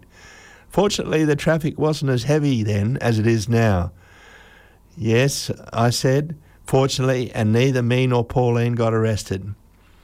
Pauline was quite feisty, I said, appreciatively of the young woman whom he was later to marry. I remember the morning after the second moratorium, seeing a photo of her on the front page of the Sydney Morning Herald of her being arrested. Yep, she wasn't doing anything, just standing there. She didn't want to get arrested because she was taking a sickie off work. Jack Mundy's wife got arrested too.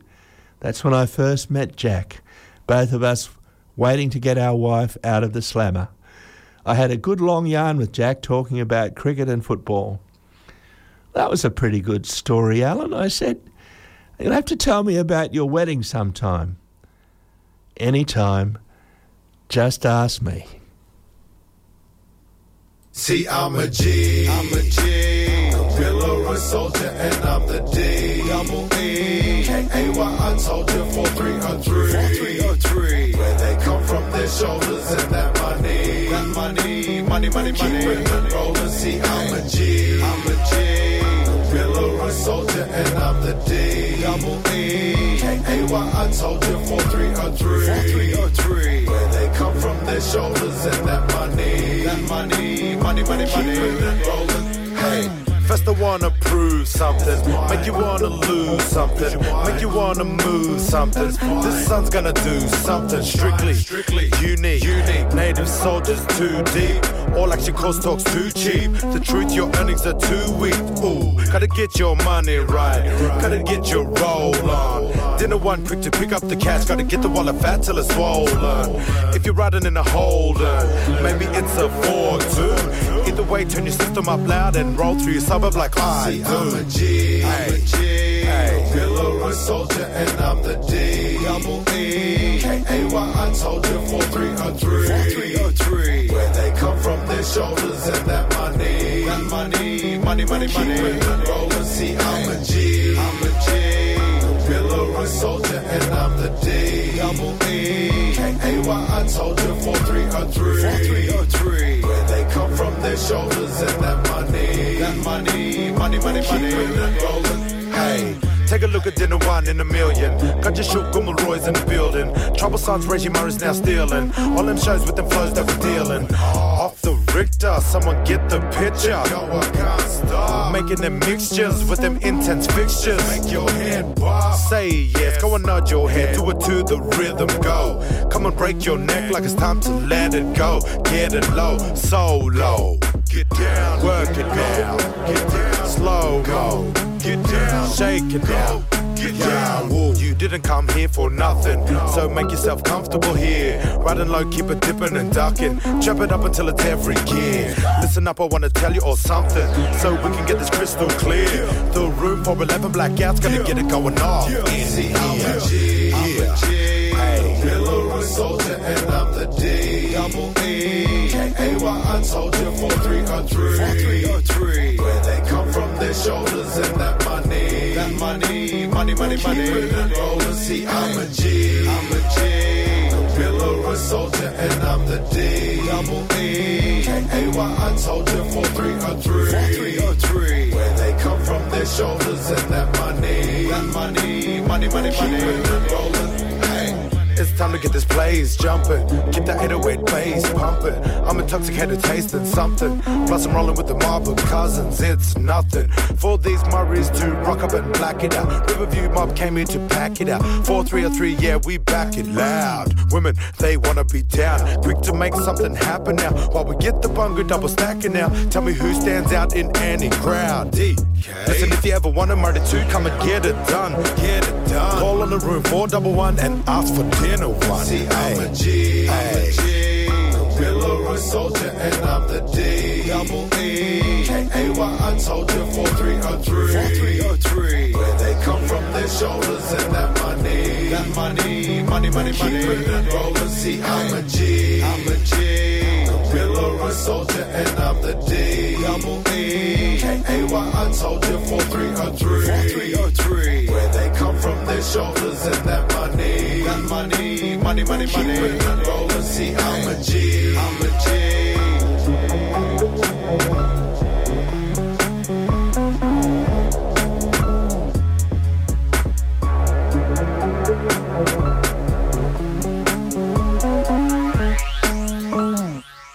Next time you need coffee for home, drop by the Coffee Roaster on the corner of Montague Road and Anthony Street, West End to roast your own coffee. Their in-house designed and manufactured Piccolo Chinook small batch coffee roaster allows you to roast coffee the way you want in only 15 minutes.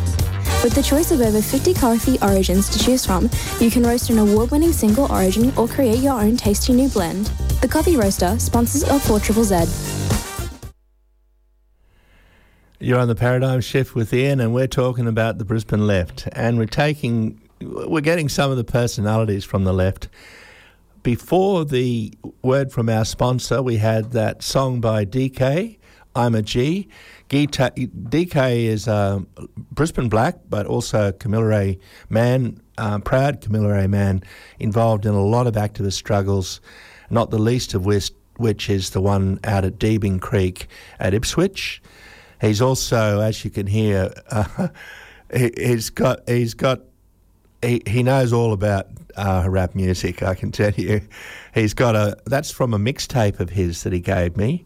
I don't know if it's been made into a CD or not, but best of luck with him on that. But he does a lot of work in music and around the traps. And before that, we had the drama at the Astor Theatre about the 1966 federal election, and the Alan Davidson and I. Now the I there was not me. I'm not a drug user for one, but the I there was Ted Reithmuller, who's now sadly passed away. Ted was a wonderful photographer and used to really made us aware of all of the placards, the banners, the people at the rallies right through that period up to recently. So now the next part of the show, we're coming up to another personality. Her name is Di Zetland, and she talks in this interview with Peter Cross from Queensland Speaks. She talks about going to uni and how she became a radical. She talks about her involvement in the union movement and the nexus between student and working class politics. Di Zetland taught at uni and became the leader of her local union, and then later became the National Secretary of the National Tertiary Education Union. Di was involved in a weekly event at Trades Hall called FOCO, where all manner of bands, light shows, speeches, a whole lot of stuff were going on in the late 60s. FOCO, of course, is a Spanish word that used by Che Guevara as where he used to find secret places where guerrillas could hide and before they challenged the military dictatorships of Latin America and Africa.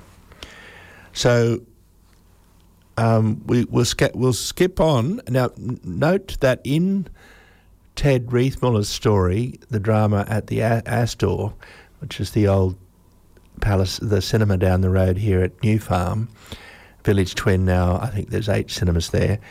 He mentioned the storyteller in that is Alan Anderson. So Di actually talks about Alan Anderson in this interview with Peter Cross.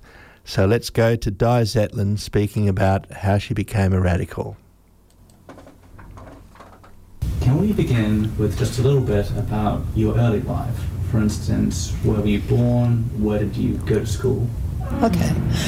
I was born in Brisbane, but my family lived on the Darling Downs at the time. But shortly after I was born, they moved to Surfers Paradise, which was then a wilderness.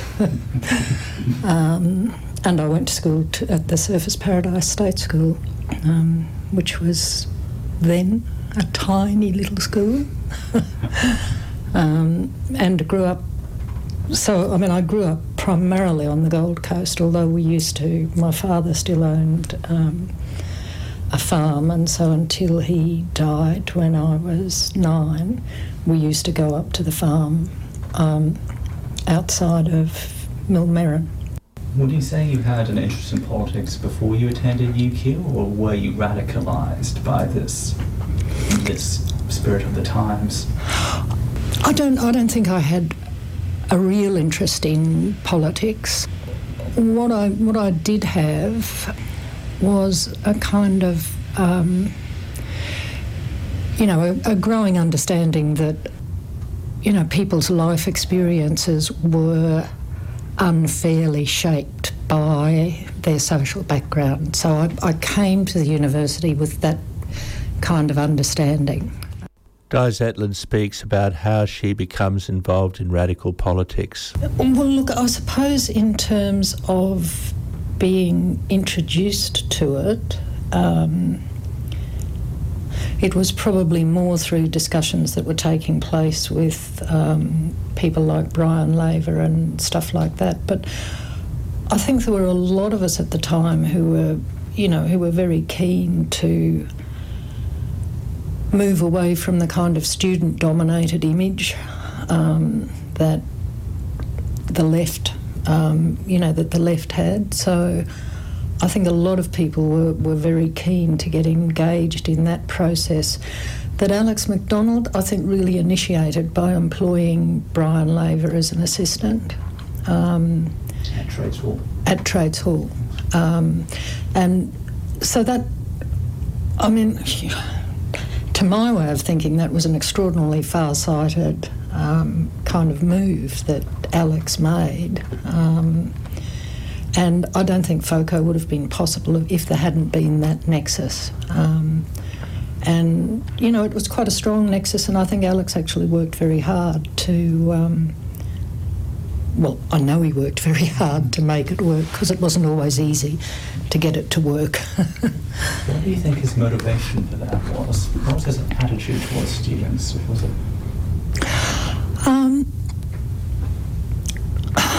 Look, I remember him, as an incredibly wise and gentle man. That's my recollection of him. I think he was obviously... I think he felt very keenly that the labour movement, in a sense, seemed to be losing its heart to some extent. I think... I mean, it's hard to think back to the 1960s and, people like Arthur Caldwell and, but these were not exactly inspirational leaders. And I think Alex was very keenly aware of the fact that, the labour movement actually needed to have that kind of vital engagement, and that the labour movement, as it was presently constituted, wasn't achieving that. I guess it's also... I mean, I've thought about this a little bit, and, I developed very strong friendships with some of the younger generation of people who'd come up through the Communist Party, people like Alan Anderson, people like Barbara Bacon, and the kind of experiences that marked them, in particular, I think the 1956 referendum, that must have been a horrifying period for young people to live through, when their parents were kind of busily stashing away books and making plans for them to go and live with other families, because if the referendum had succeeded, there would have been a witch hunt, or they were anticipating a witch hunt. So I think that was a very kind of traumatic period for those people on the left of the labour movement, and kind of to some extent to see the energy and the kind of passion and optimism and confidence that was coming out of crazy radicals from the university. Was something that I think. I think they were actually looking to revitalise some of those elements of the labour movement to some extent. Did the Eureka Youth League get some of that energy as well? I think individuals within it did, or they certainly tried very hard. I mean, if you talk to someone like Alan Anderson, the radicalism of the student cohort drove him to distraction, and he used to just tear his hair out at the way people talked and all of that kind of stuff. But I think at the same time, it was like they were saying, that there's a potential future in this that we can't necessarily see out of the kind of tried and true formulas of organisations like the Eureka Youth League, which were on the decline. The idea that communism was a family business really just didn't have the same appeal that it used to. So they needed to find, some kind of inspiration out of that. And I think that's why they put up with it, because they really felt that there was a potential there. So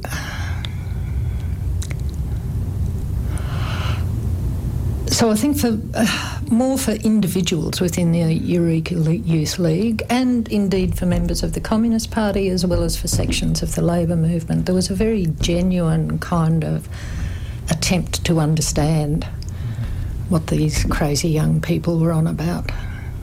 Some people within the labour movement weren't so supportive, like Edgerton, for instance. Jack Edgerton? Yes, absolutely not. I think there were a lot of people within the labour movement. We used to... I mean, when FOCO was running, most Mondays after FOCO, we would have a kind of debriefing session with Alex McDonald to go through the list of complaints that had been registered about what we had failed to do.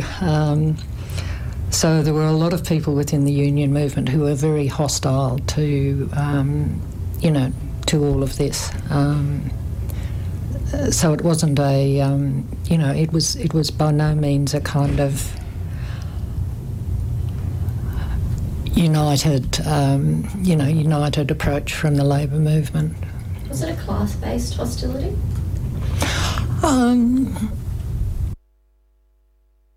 We have to cut it there. That was Peter Cross talking with Di Zetland, who was a 1960s radical in Brisbane. And on the Paradigm Shift today, we have been talking about the Brisbane left and the personalities engaged with it. Next week, I hope to do an interview with Meredith Burgmann, who's quite famous as one of the people with Jack Mundy that was mentioned in the drama The Astor Story. He was the leader of the Builders Labourers Federation, and Meredith Burgmann and Jack Mundy took down the goalposts of the Sydney cricket ground when the South African team was touring, and as a promotion for South African apartheid. That was in 1970. So I have a talk with Meredith Burgmann next week on the Sydney chapter of this look at the Australian left, and it should be quite an interesting interview, that. So here we are, coming up towards 1 o'clock. Sean is next door. We're waiting for Opinion Police with Bated Breath.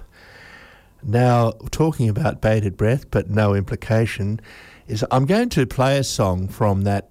We've been talking about the Queensland left from the period of the 60s and early 70s. So let's take up a Bob Dylan song and go out with that. It's called Idiot Wind, and for some reason Bob Dylan gave up on the left and decided he'd get into personal abuse. But it's still an interesting song that he sung, and it certainly captures a lot of the feelings of the time. So that's me, Ian, for this week. See ya. Someone's got it in for me. They're planting stories in the press. Whoever it is, I wish they cut it out quick. But when they will, I can only guess. They say I shot a man named Gray and took his wife to Italy. She inherited $1 million, and when she died, it came to me. I can't help it if I'm lucky. People see me all the time, and they just can't remember how to act. Their minds are filled with big ideas, images, and distorted facts. Even you, yesterday, you had to ask me where it was at. I couldn't believe after all these years you didn't know me any better than that. Sweet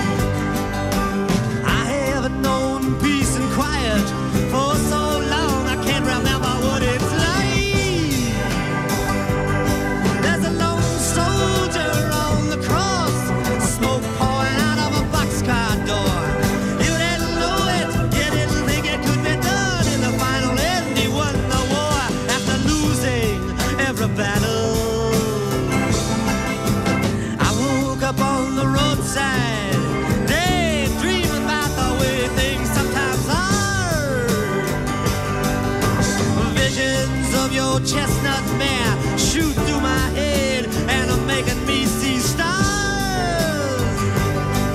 You hurt the ones that I love best and cover up the truth with lies. One day you'll be in the ditch, flies buzzing around your eyes, blood on your saddle.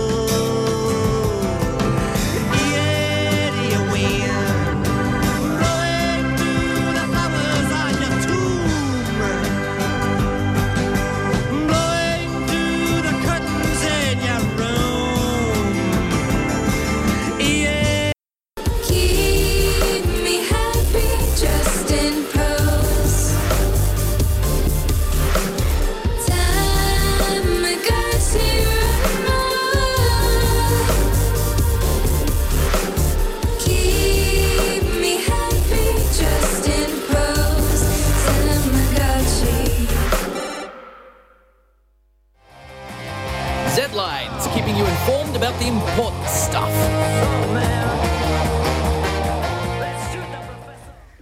Good afternoon, this is Grace and Lily Rose with your 12 p.m. Z-Lines.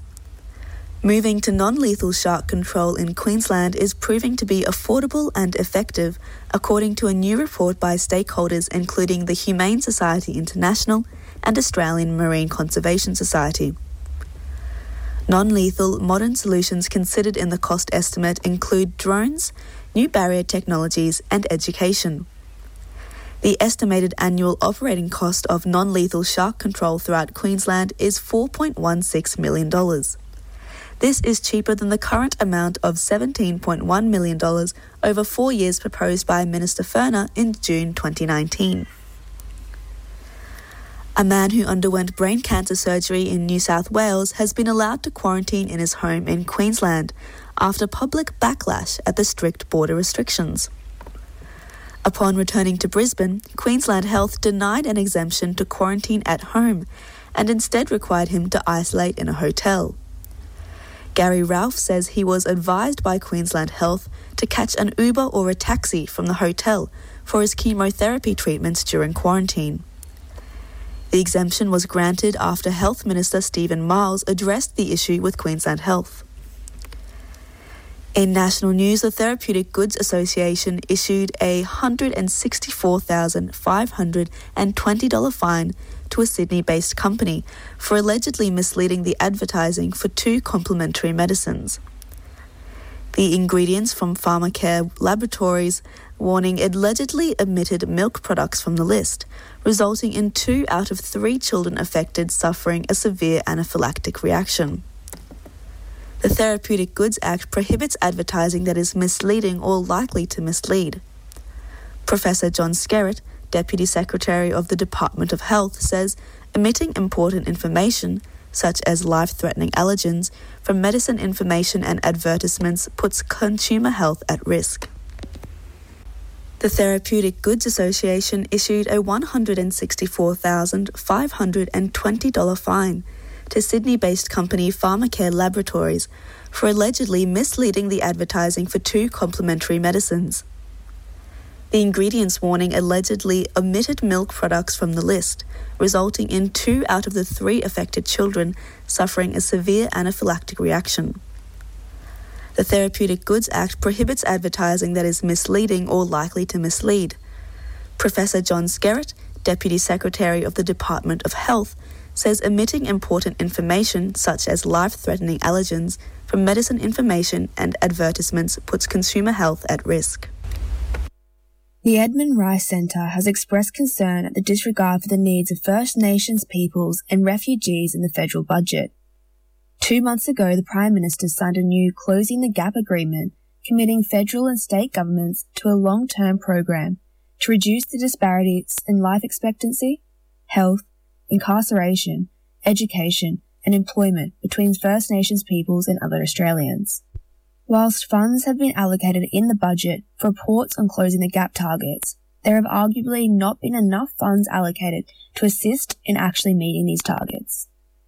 In international news, US President Donald Trump is refusing to participate in a virtual second presidential debate with Democratic nominee Joe Biden following his coronavirus diagnosis.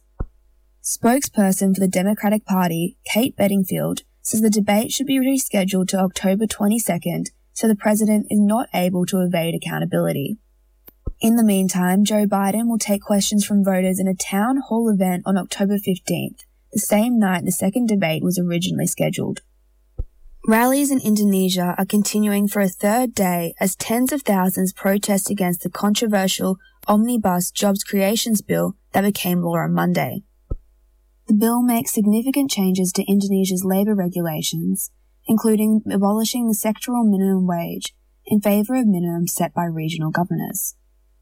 The Indonesian government says the bill is designed to help recover Indonesia's economy, while critics say that the new law will harm workers and the environment. The International Trade Union Confederation said the bill would cut wages, remove sick leave provisions and other protections, and undermine job security. The weather today is sunny with a max of 31 degrees and a low of 14 degrees. There's a slight chance of a shower and a thunderstorm later in the day. That's all today for Zlines. Thank you for tuning in. You can find us on Facebook and Twitter at 4ZZZ News. Welcome to the Paradigm Shift on 4ZZZ 102.1, where we challenge the assumptions of our current society to resist depression and investigate alternative ways of living for a world based on justice, solidarity and sustainability.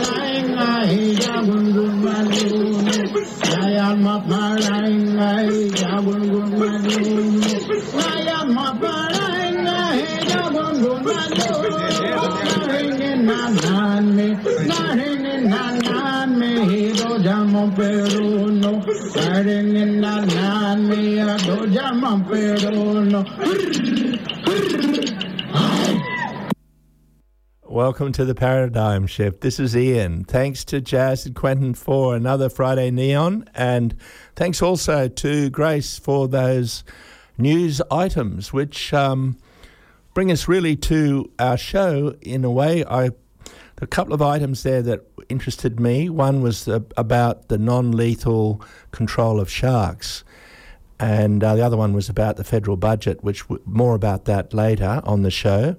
The show today, we are going to feature a summary of the Assange matter, where it stands, waiting for final submissions, and the judgment as to whether Julian Assange should be sent to the US on spy charges.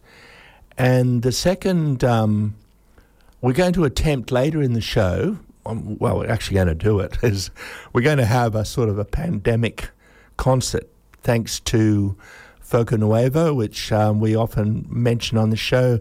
Local musicians get together and they have concerts, and now they've taken the radical step of going completely online during the pandemic. And anyway, it's going to feature some great Cuban musicians, and there'll be a bit of Spanish in the back of the show, but don't worry about it if you can't speak Spanish, because I'll be here helping you with some translations along the way.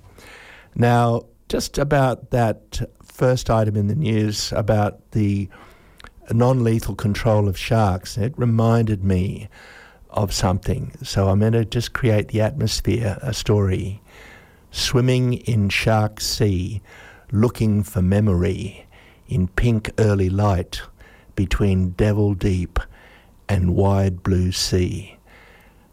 This is a story about a woman who had been swimming on the same beach nearly every day for 14 years. She was taken by a shark. Some friends told me the beach was down near Rosedale on the southern coast of New South Wales. Tathra, I think, was the name of the town. Now, the reason why she was taken was that shark luring had baited balloons were hooked underneath the surface, and that of course attracted the sharks. In this case, it was done by fishermen without permission, But ironically, it's also the same means that is used for getting sharks on beaches in places like, for example, Stradbroke Island, Main Beach would be alive this summer. And just offshore, if you look from the point there over the Gorge Walk, you'll see these big sort of red and yellow floating balloons, and beneath them there is a hooked line which has got fresh meat on it, which attracts the sharks. Now, unfortunately, in Tathra, that method led to the death of this woman who'd been swimming there for 14 years. And very sad, it affected, I know her friends, that it affected them and all their family, of course. It was terrible. So I'm looking forward to the day when we do have a better means of shark control, and one that doesn't kill the sharks, because people may not realise, but for example, the grey nurse shark, which used to be all over the waters of the reef in southern Queensland, it's nearly extinct. You don't see that shark very often. You see bronze whalers and tiger sharks up on the waves at Fraser Island, but not that. Anyway, a bit of background on that news report. The other one was the one about the budget. We wanted to interview a couple of people from renewable energy to see, and smart energy, to see what was in the budget for renewables. And, you know, you can expect not very much. But one thing that did strike me about the budget was that they did declare what they said was an infrastructure spend.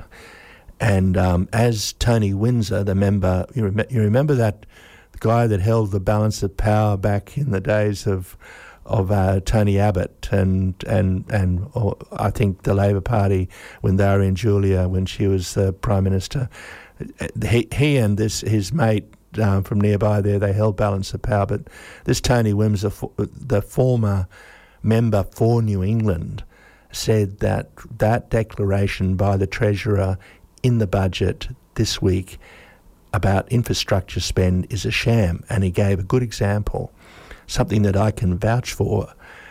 He said that the government claimed that they were spending a whole heap of money on reconstructing the New England Highway. That's the alternative way between Brisbane and Sydney, and used to be the most popular way. Well, when I went there recently, I saw this reconstructed highway there, and Tony Windsor pointed out after the budget was announced that the infrastructure spend is a sham, because much of the money that they say they're going to spend in this budget has already been spent. And not only that, but the highway reconstruction is completed. So it's there for everyone to see. It's pretty transparent. Not a very good look for Josh Frydenberg in his gas-led recovery budget and during the pandemic. Anyway, there's a lot of good things that they could spend there, that they could spend their money on, big ticket items, big infrastructure. What about a big freight rail system right through? I know they're saying they're going to do it, but what about really getting behind that and having a big, fast freight rail service between Brisbane, Sydney and Melbourne? Anyway, let's get on with the show. Let's go now to the summary that I prepared on the Julian Assange matter. Just before, yes, we'll do that now.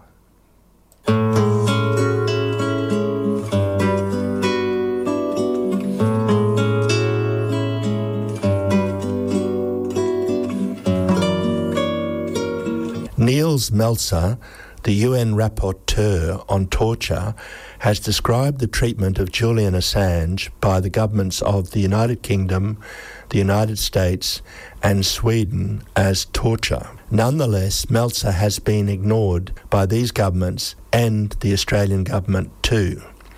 Much of the past week at Assange's extradition hearing in the Old Bailey has been concerned with the deteriorating state of Assange's mental health following his 7.5-year forced detention in the Ecuadorian embassy and the further 1.5-year confinement in Belmarsh and the deterioration his mental health would suffer if he were extradited.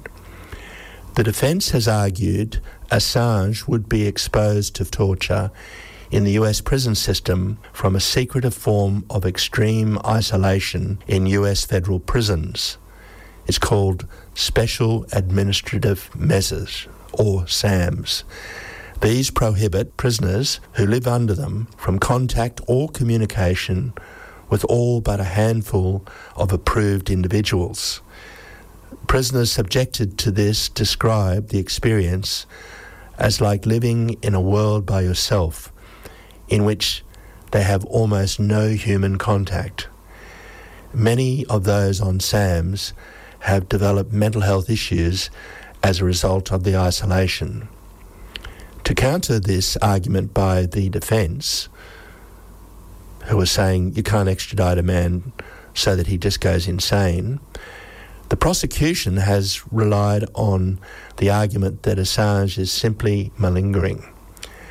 The maximum security prison in Florence, Colorado, is where the US intends to incarcerate Julian Assange when he is convicted. Bay FM reporter Dr. John Jiggins spoke with Kieran O'Reilly. He's an Assange supporter and Ploughshares activist. He spoke to him about Florence and his own experiences in the US prison system and the normalisation of torture in the US under the War on Terror. Let's go to that interview with Kieran O'Reilly now. The ADX, a maximum security prison in Florence, Colorado, is where the US intends to incarcerate Julian Assange when he's found guilty. In his submission to the ongoing extradition hearing, US Assistant Attorney Gordon Kromberg praised this security prison for its variety of life-enhancing activities. As a Ploughshare activist who was incarcerated in US prisons for over a year, what is your reaction? Yeah, I was sentenced along with 3 other pacifists, Catholic worker Ploughshares activists who had disabled a B-52 bomber in a non-violent action a couple of weeks before the First Gulf War began. There was a debate between the Air Force and the prosecution of whether to charge us with sabotage, which would have been a national security thing, but the Air Force lost that debate and we were charged with conspiracy and damage to government property. Other people from our movement were charged under sabotage and received 18 years in prison. Since I did my time, and I was in county jails in New York, but also in federal penitentiaries in Oklahoma, Louisiana, and a county jail in Texas, things have got worse in the prison industry in the United States.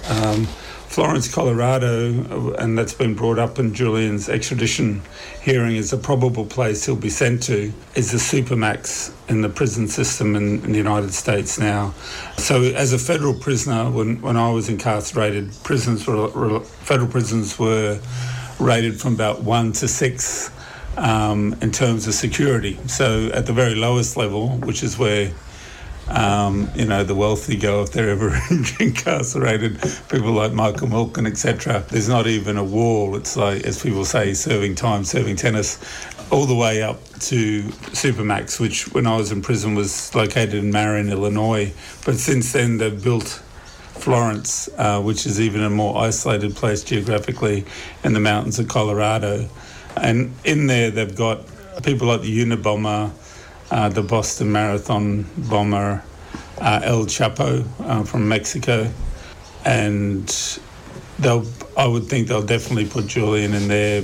It's also interesting to note that Woody Harrelson, the actor, his father died in Florence, Colorado. He was a prisoner there. And what I've read about Florence, Colorado is, as a prisoner, you do not know where you are in the prison. You don't get to interact with any other prisoners. And as one former warden said, that it's designed to drive you crazy.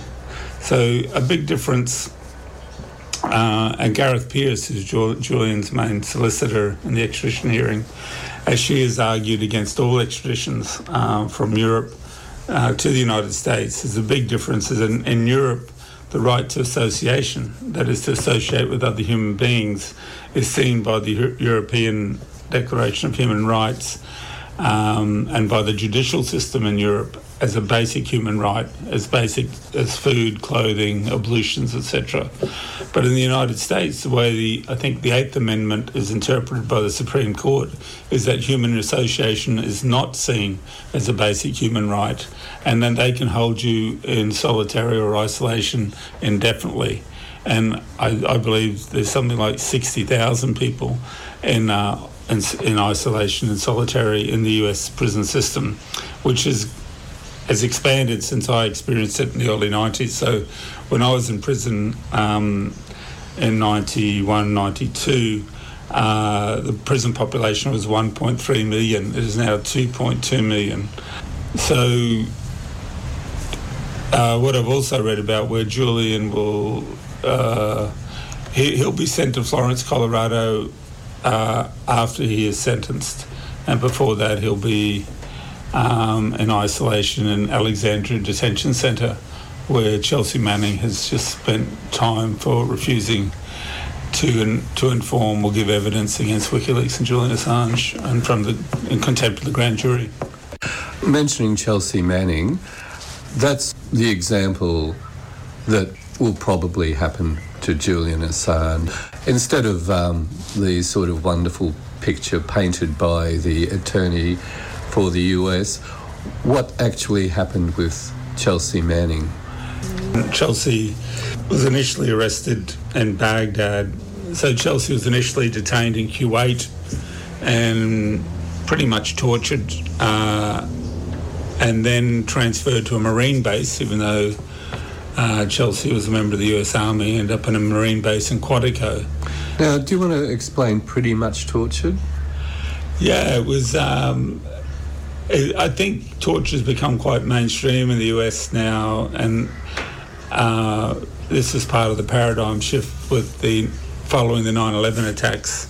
So it became acceptable at Guantanamo initially, and eventually they used it on one of their own soldiers, and her living conditions in Quantico were just completely in isolation.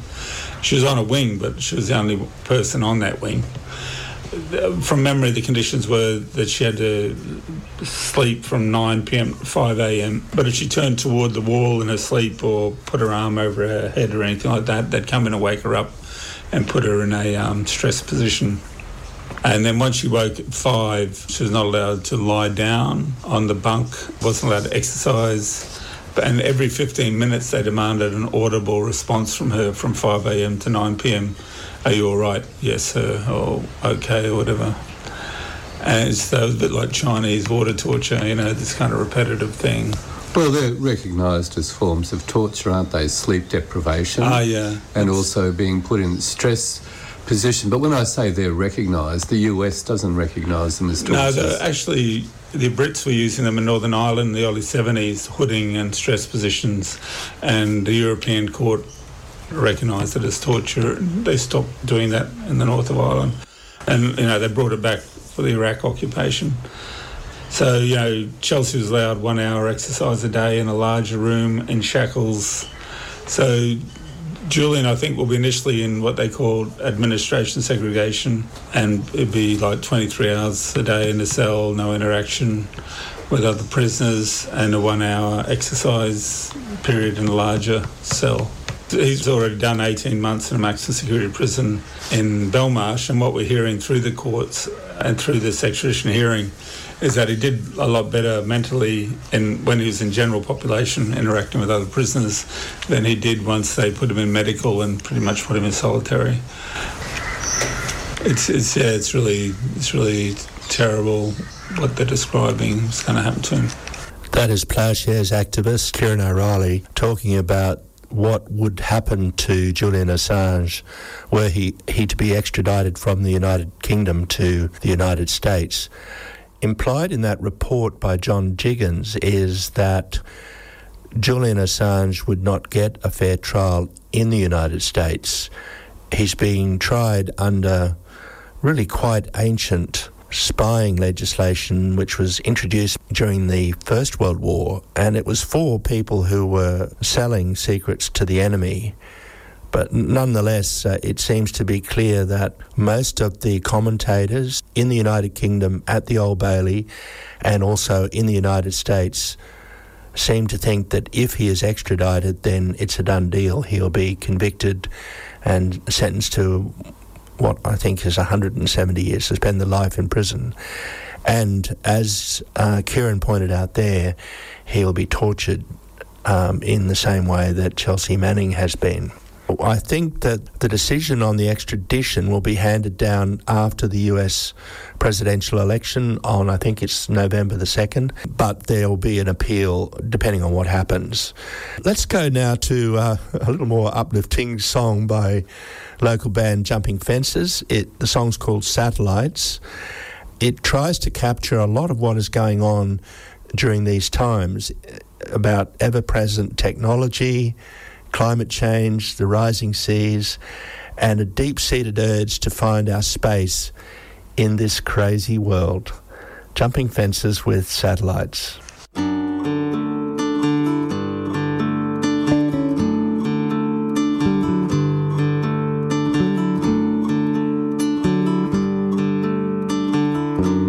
Seven sisters gather in a dark red sky. Icy queens in their celestial home. Orion in pursuit, sprawled across the night, under this ancient starry dome.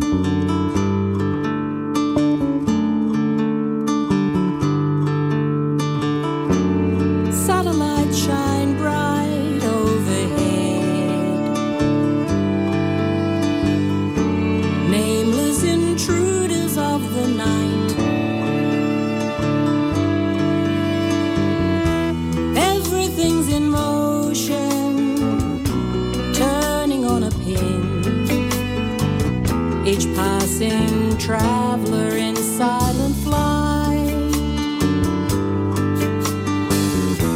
Like a velvet highway under a veil of night, each passing traveler, beguiling traveler, under this ancient starry dome.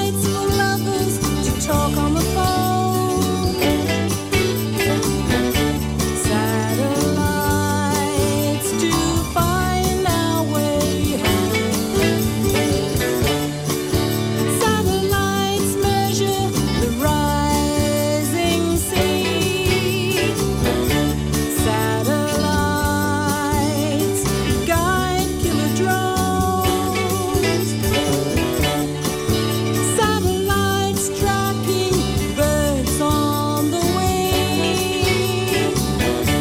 Satellites watching every moving thing. Like a velvet highway under a veil of light. Each passing traveler, beguiling traveler, under this ancient starry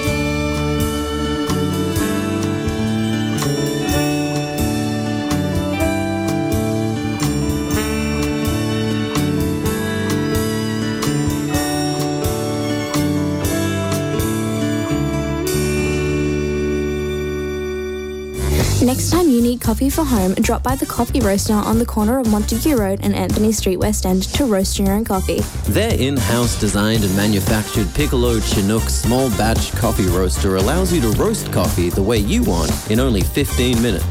With the choice of over 50 coffee origins to choose from, you can roast an award-winning single origin or create your own tasty new blend. The Coffee Roaster, sponsors of 4ZZZ. You're on the Paradigm Shift with Ian. Before that sponsorship announcement, there was a summary, I think, a fairly good one by John Jiggins and Kieran O'Reilly of the state of play with the Assange extradition trial, and we will be following that later when the summary arguments are put. It won't be for a few months now, and the judgment won't come out till next year. So unless something really spectacular happens, that's the final coverage that we'll have on the Paradigm Shift for some time. But keep an eye on the news and see what happens there. It's a great shame that Assange has been put through all of this. He should be released today. Now, let's talk about my co-announcer, Andy Payne, is normally here, but he's out there trying to stop the Adani coal from being shipped from the ports.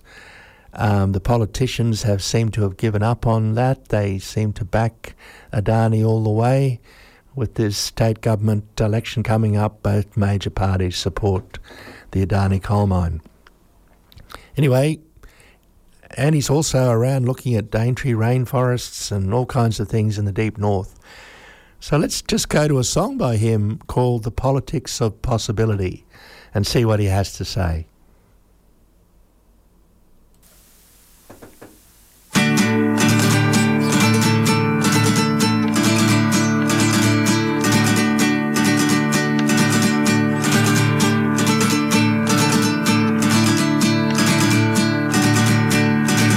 I got talking to this guy and he says to me, sounds like you're one of those extreme greens. Well, I just don't think destroying our planet is very wise. He says, you know, not everything's black and white. Oh, but who said anything about monochrome? Forget black and white, use your imagination. Let's talk about the full spectrum, about colours yet unseen. Let's talk about the politics of possibility.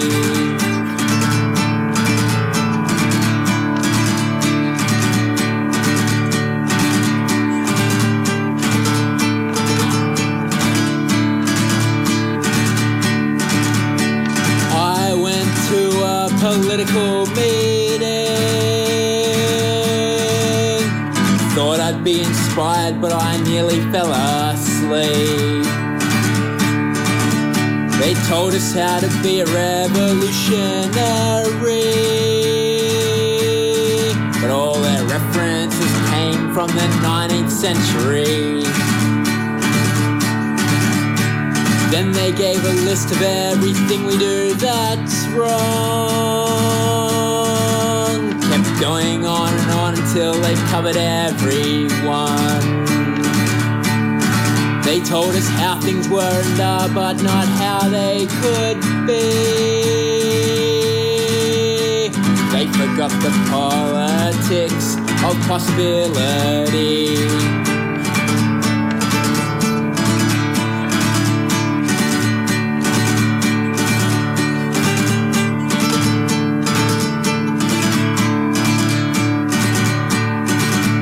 This world can be scary and this world can get you down.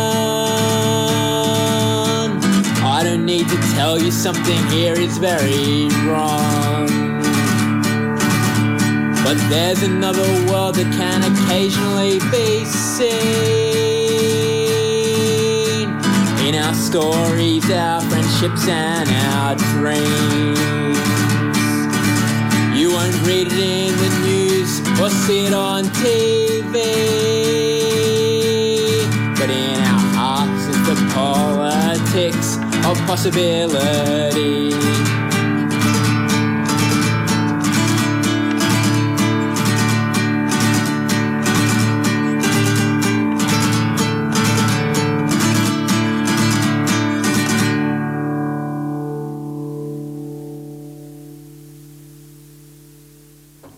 That's The Politics of Possibility by Andy Payne.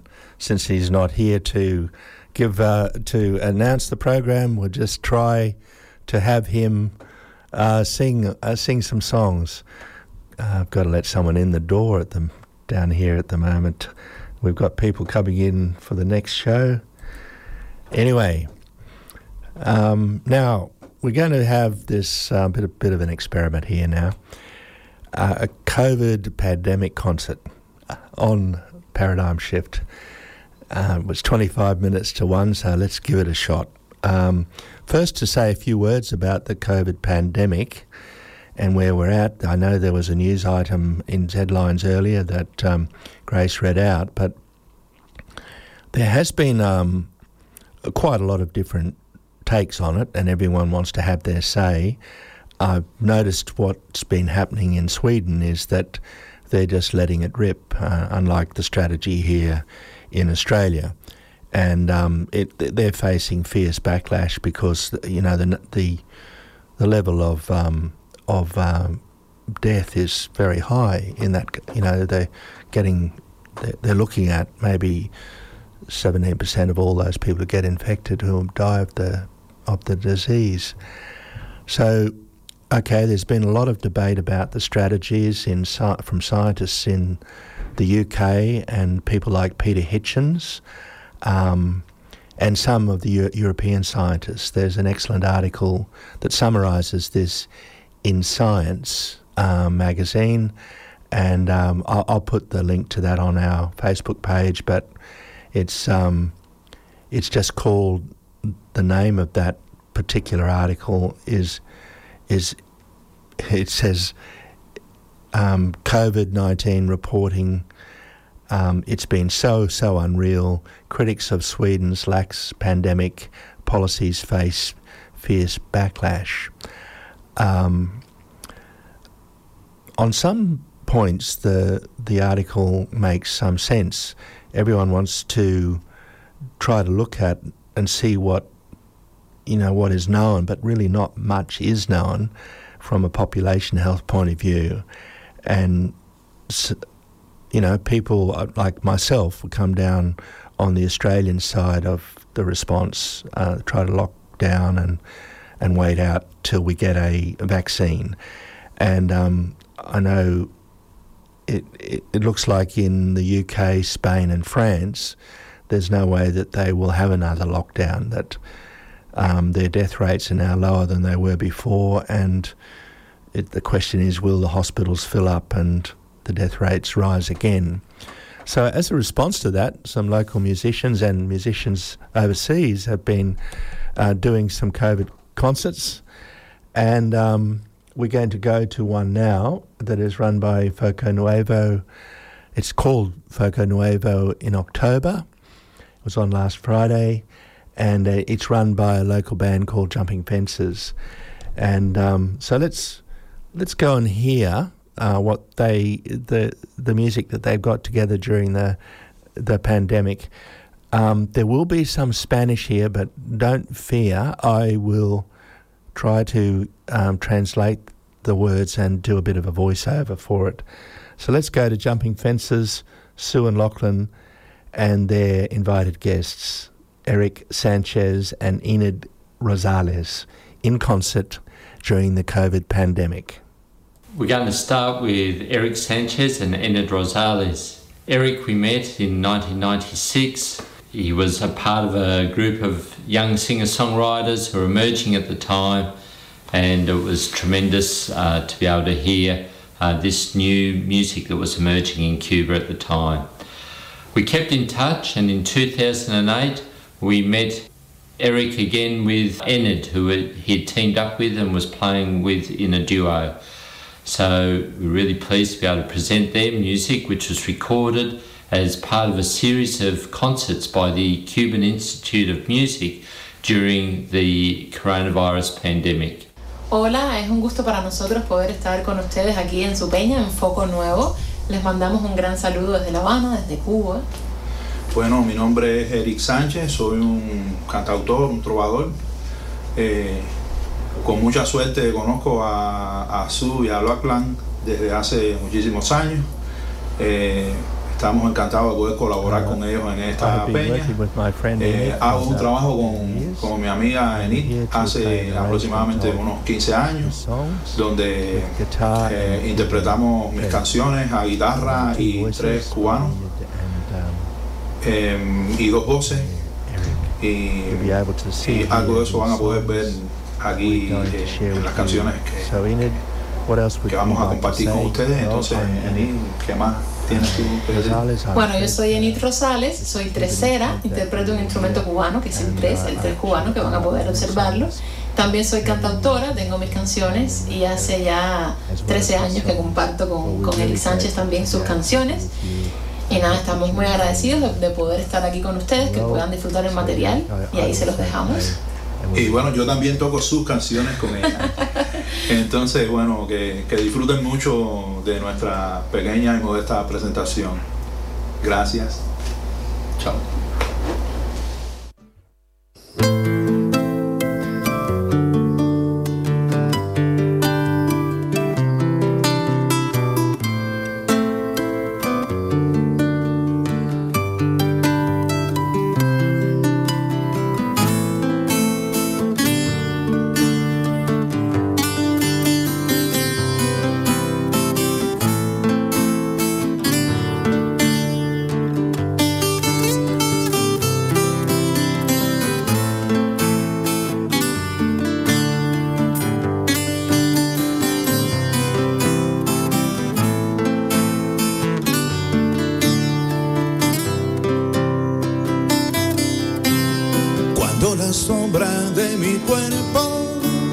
Deje de caminar detrás de mí. Cuando no quede nada, yo estaré aquí,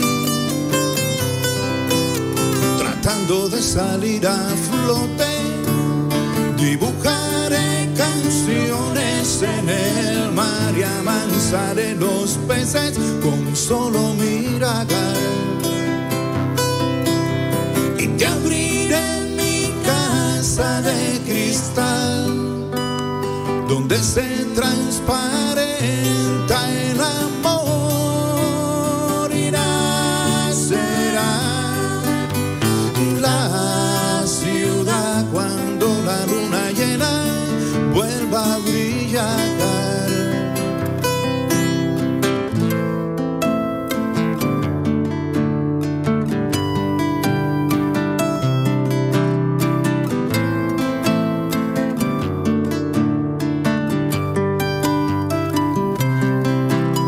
A veces cuando siento miedo, me leo historias del Decamerón, reviso la ventana y paro el sillón.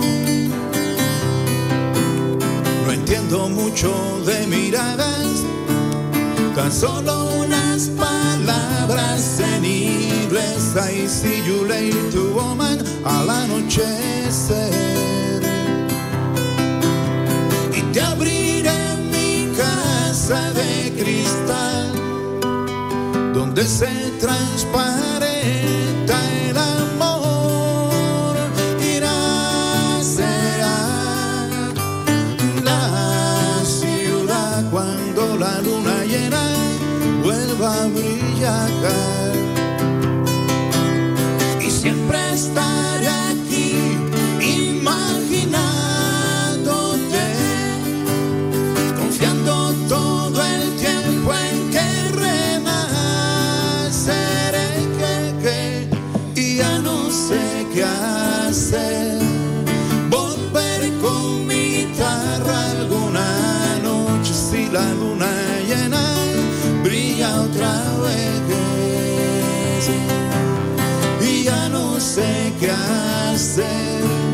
volveré con mi guitarra alguna noche si tu cara nueva brilla otra vez.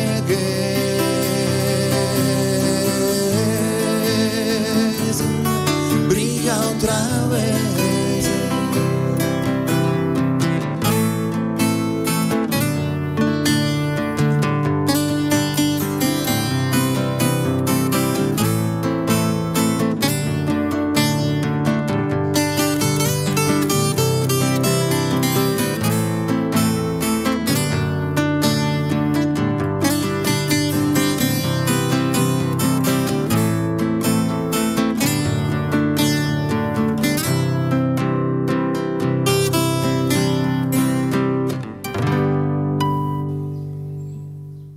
You're on the Paradigm Shift with Ian. It's coming to 1:45, and we're listening to a concert with, it's called Estamos Contigo, We're With You.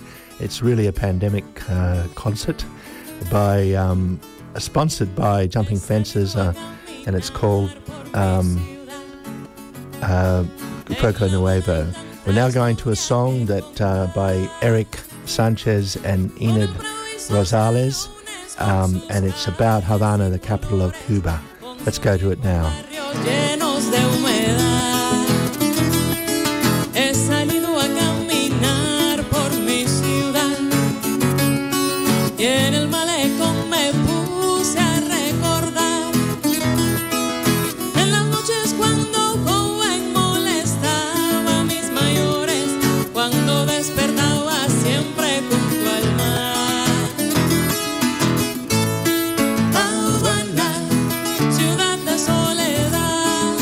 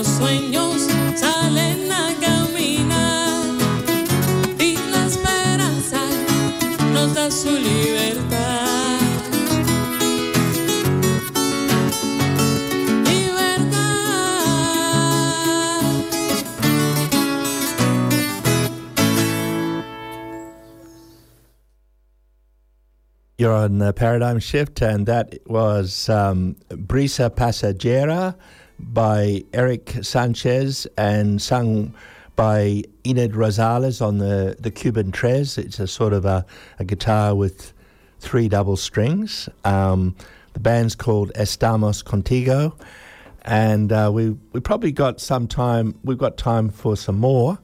So let's go back to that concert now, and it's put on by Jumping Fences. It's called Foco Nuevo during the COVID.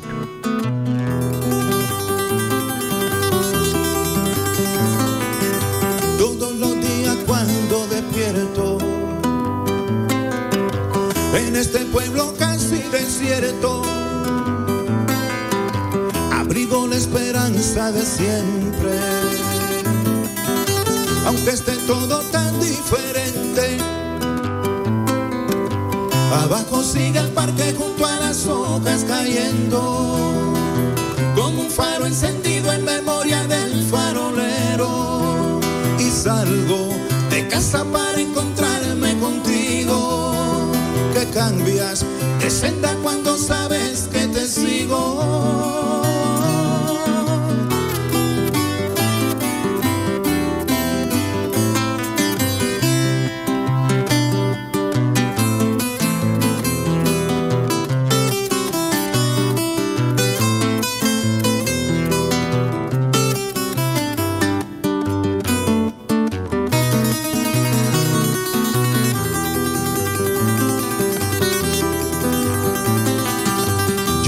Se llenó de panfletos,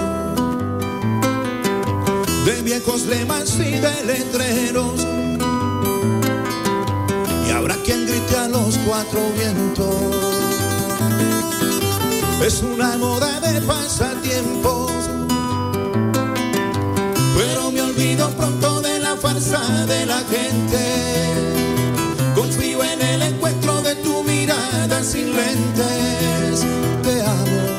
Te amo, tú lo sabes que te amo. Te amo como el invierno al verano.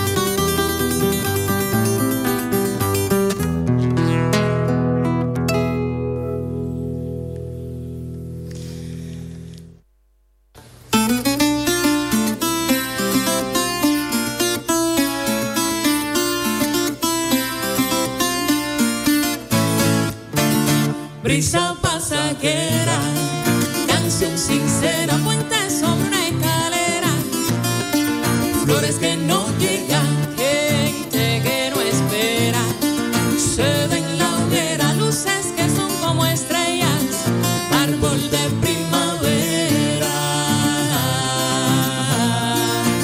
Primavera, hay momentos que pasan volando, la vida se nos va, hay luceros que siguen. You're on the Paradigm Shift, and you're listening to Eric Sanchez and Enid Rosales, Brisa Pasajera, meaning passing breeze. And then we'll go out with another song later. Canción sincera, puente sobre una escalera, flores que no llegan, gente que no espera, sed en la hoguera, luces que son como estrellas, árbol de primavera.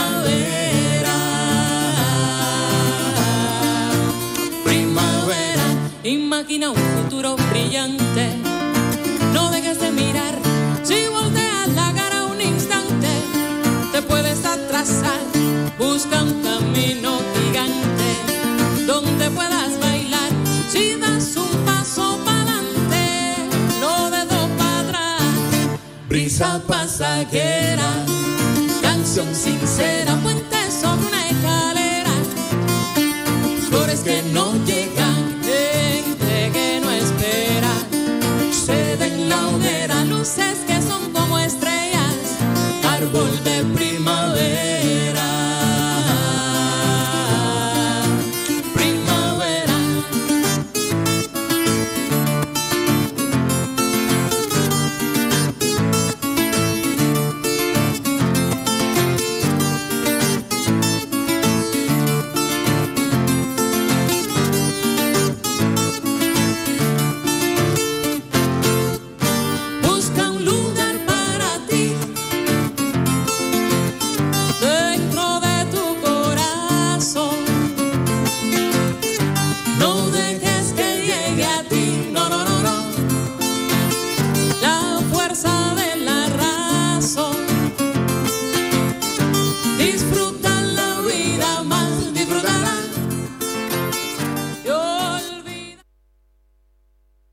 We've been listening to Eric Sanchez and Enid Rosales, Estamos Contigo, meaning we're with you during the COVID pandemic, and we've got to thank the Jumping Fences who put this concert on every month now, and if you go to their Facebook page, Jumping Fences, under the name of Foco Nuevo, you can see the monthly concert happening on the first Friday of each month.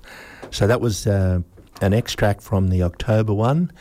We're coming up towards opinion police time now, and I'm thinking, well, since we're in this COVID situation, we might just try to go to Grafton Street busking and see how they deal with these with this situation. This is an amazing place in Grafton Street in Dublin, where you've got these buskers who come from all over the world. We're going to play a cover. It's a Michael Jackson cover, bit unusual for Paradigm Shift. It's called Billie Jean. It's sung by Fabio Rodriguez, who's Brazilian by birth. And what a fantastic guitarist and singer this man is. And he is ably supported by Dublin's own Ali Sherlock, who busks in this Grafton Street Mall so often. So I'll say goodbye till next week. This is Ian from Paradigm Shift. Let's go out with this incredible performance by two buskers in Dublin. Michael Jackson's Billie Jean. Go! Hey!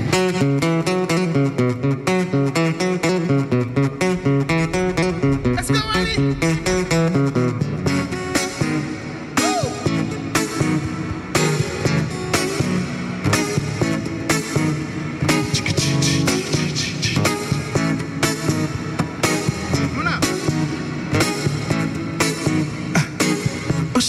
More like beauty queen for the movie scene. I see the mind, what do you mean? I am the one who makes it for her.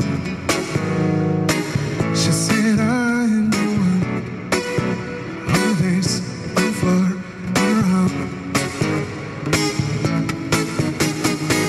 She told me her name was Billie Jean as she crossed the scene.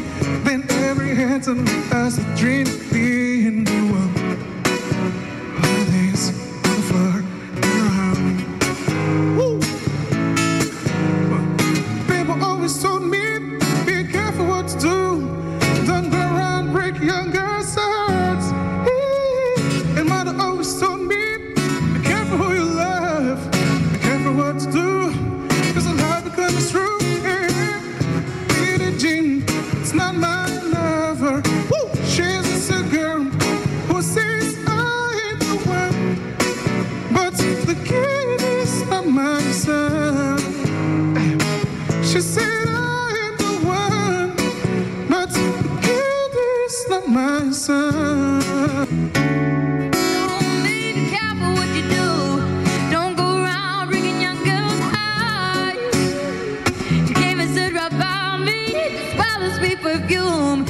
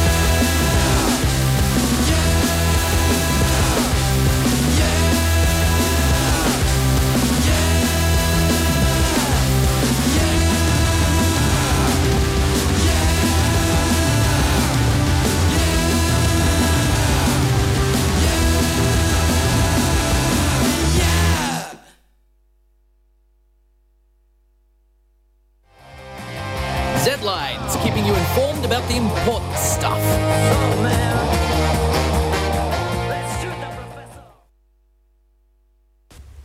Good afternoon, this is Grace and Lily Rose with your 12pm Z-Lines. The Palaszczuk government announced a new roadmap this morning outlining the steps to ease restrictions. From 4pm today, Queenslanders can enjoy a drink or meal out without having to be seated. Further restrictions will be eased later in the month, including opening the border to New South Wales, as long as there is no unlinked community transmission in the state for 28 days. In political news, former Senator Andrew Bartlett has been chosen to replace Greens candidate John Meyer as the party's Clayfield hopeful following an internal feud over campaign funding. Mr. Bartlett represented Queensland in the Senate from 1997 to 2008 as a member of the Australian Democrats. The seat is held by former State Treasurer and LNP leader Tim Nicholls on a 2.4% margin. Australians are urged to prepare for the summer disaster season, which officially begins this month. Emergency Management Australia released its annual disaster season briefing, following consultation with police, fire authorities and emergency services in every state and territory. Minister for Agriculture, Drought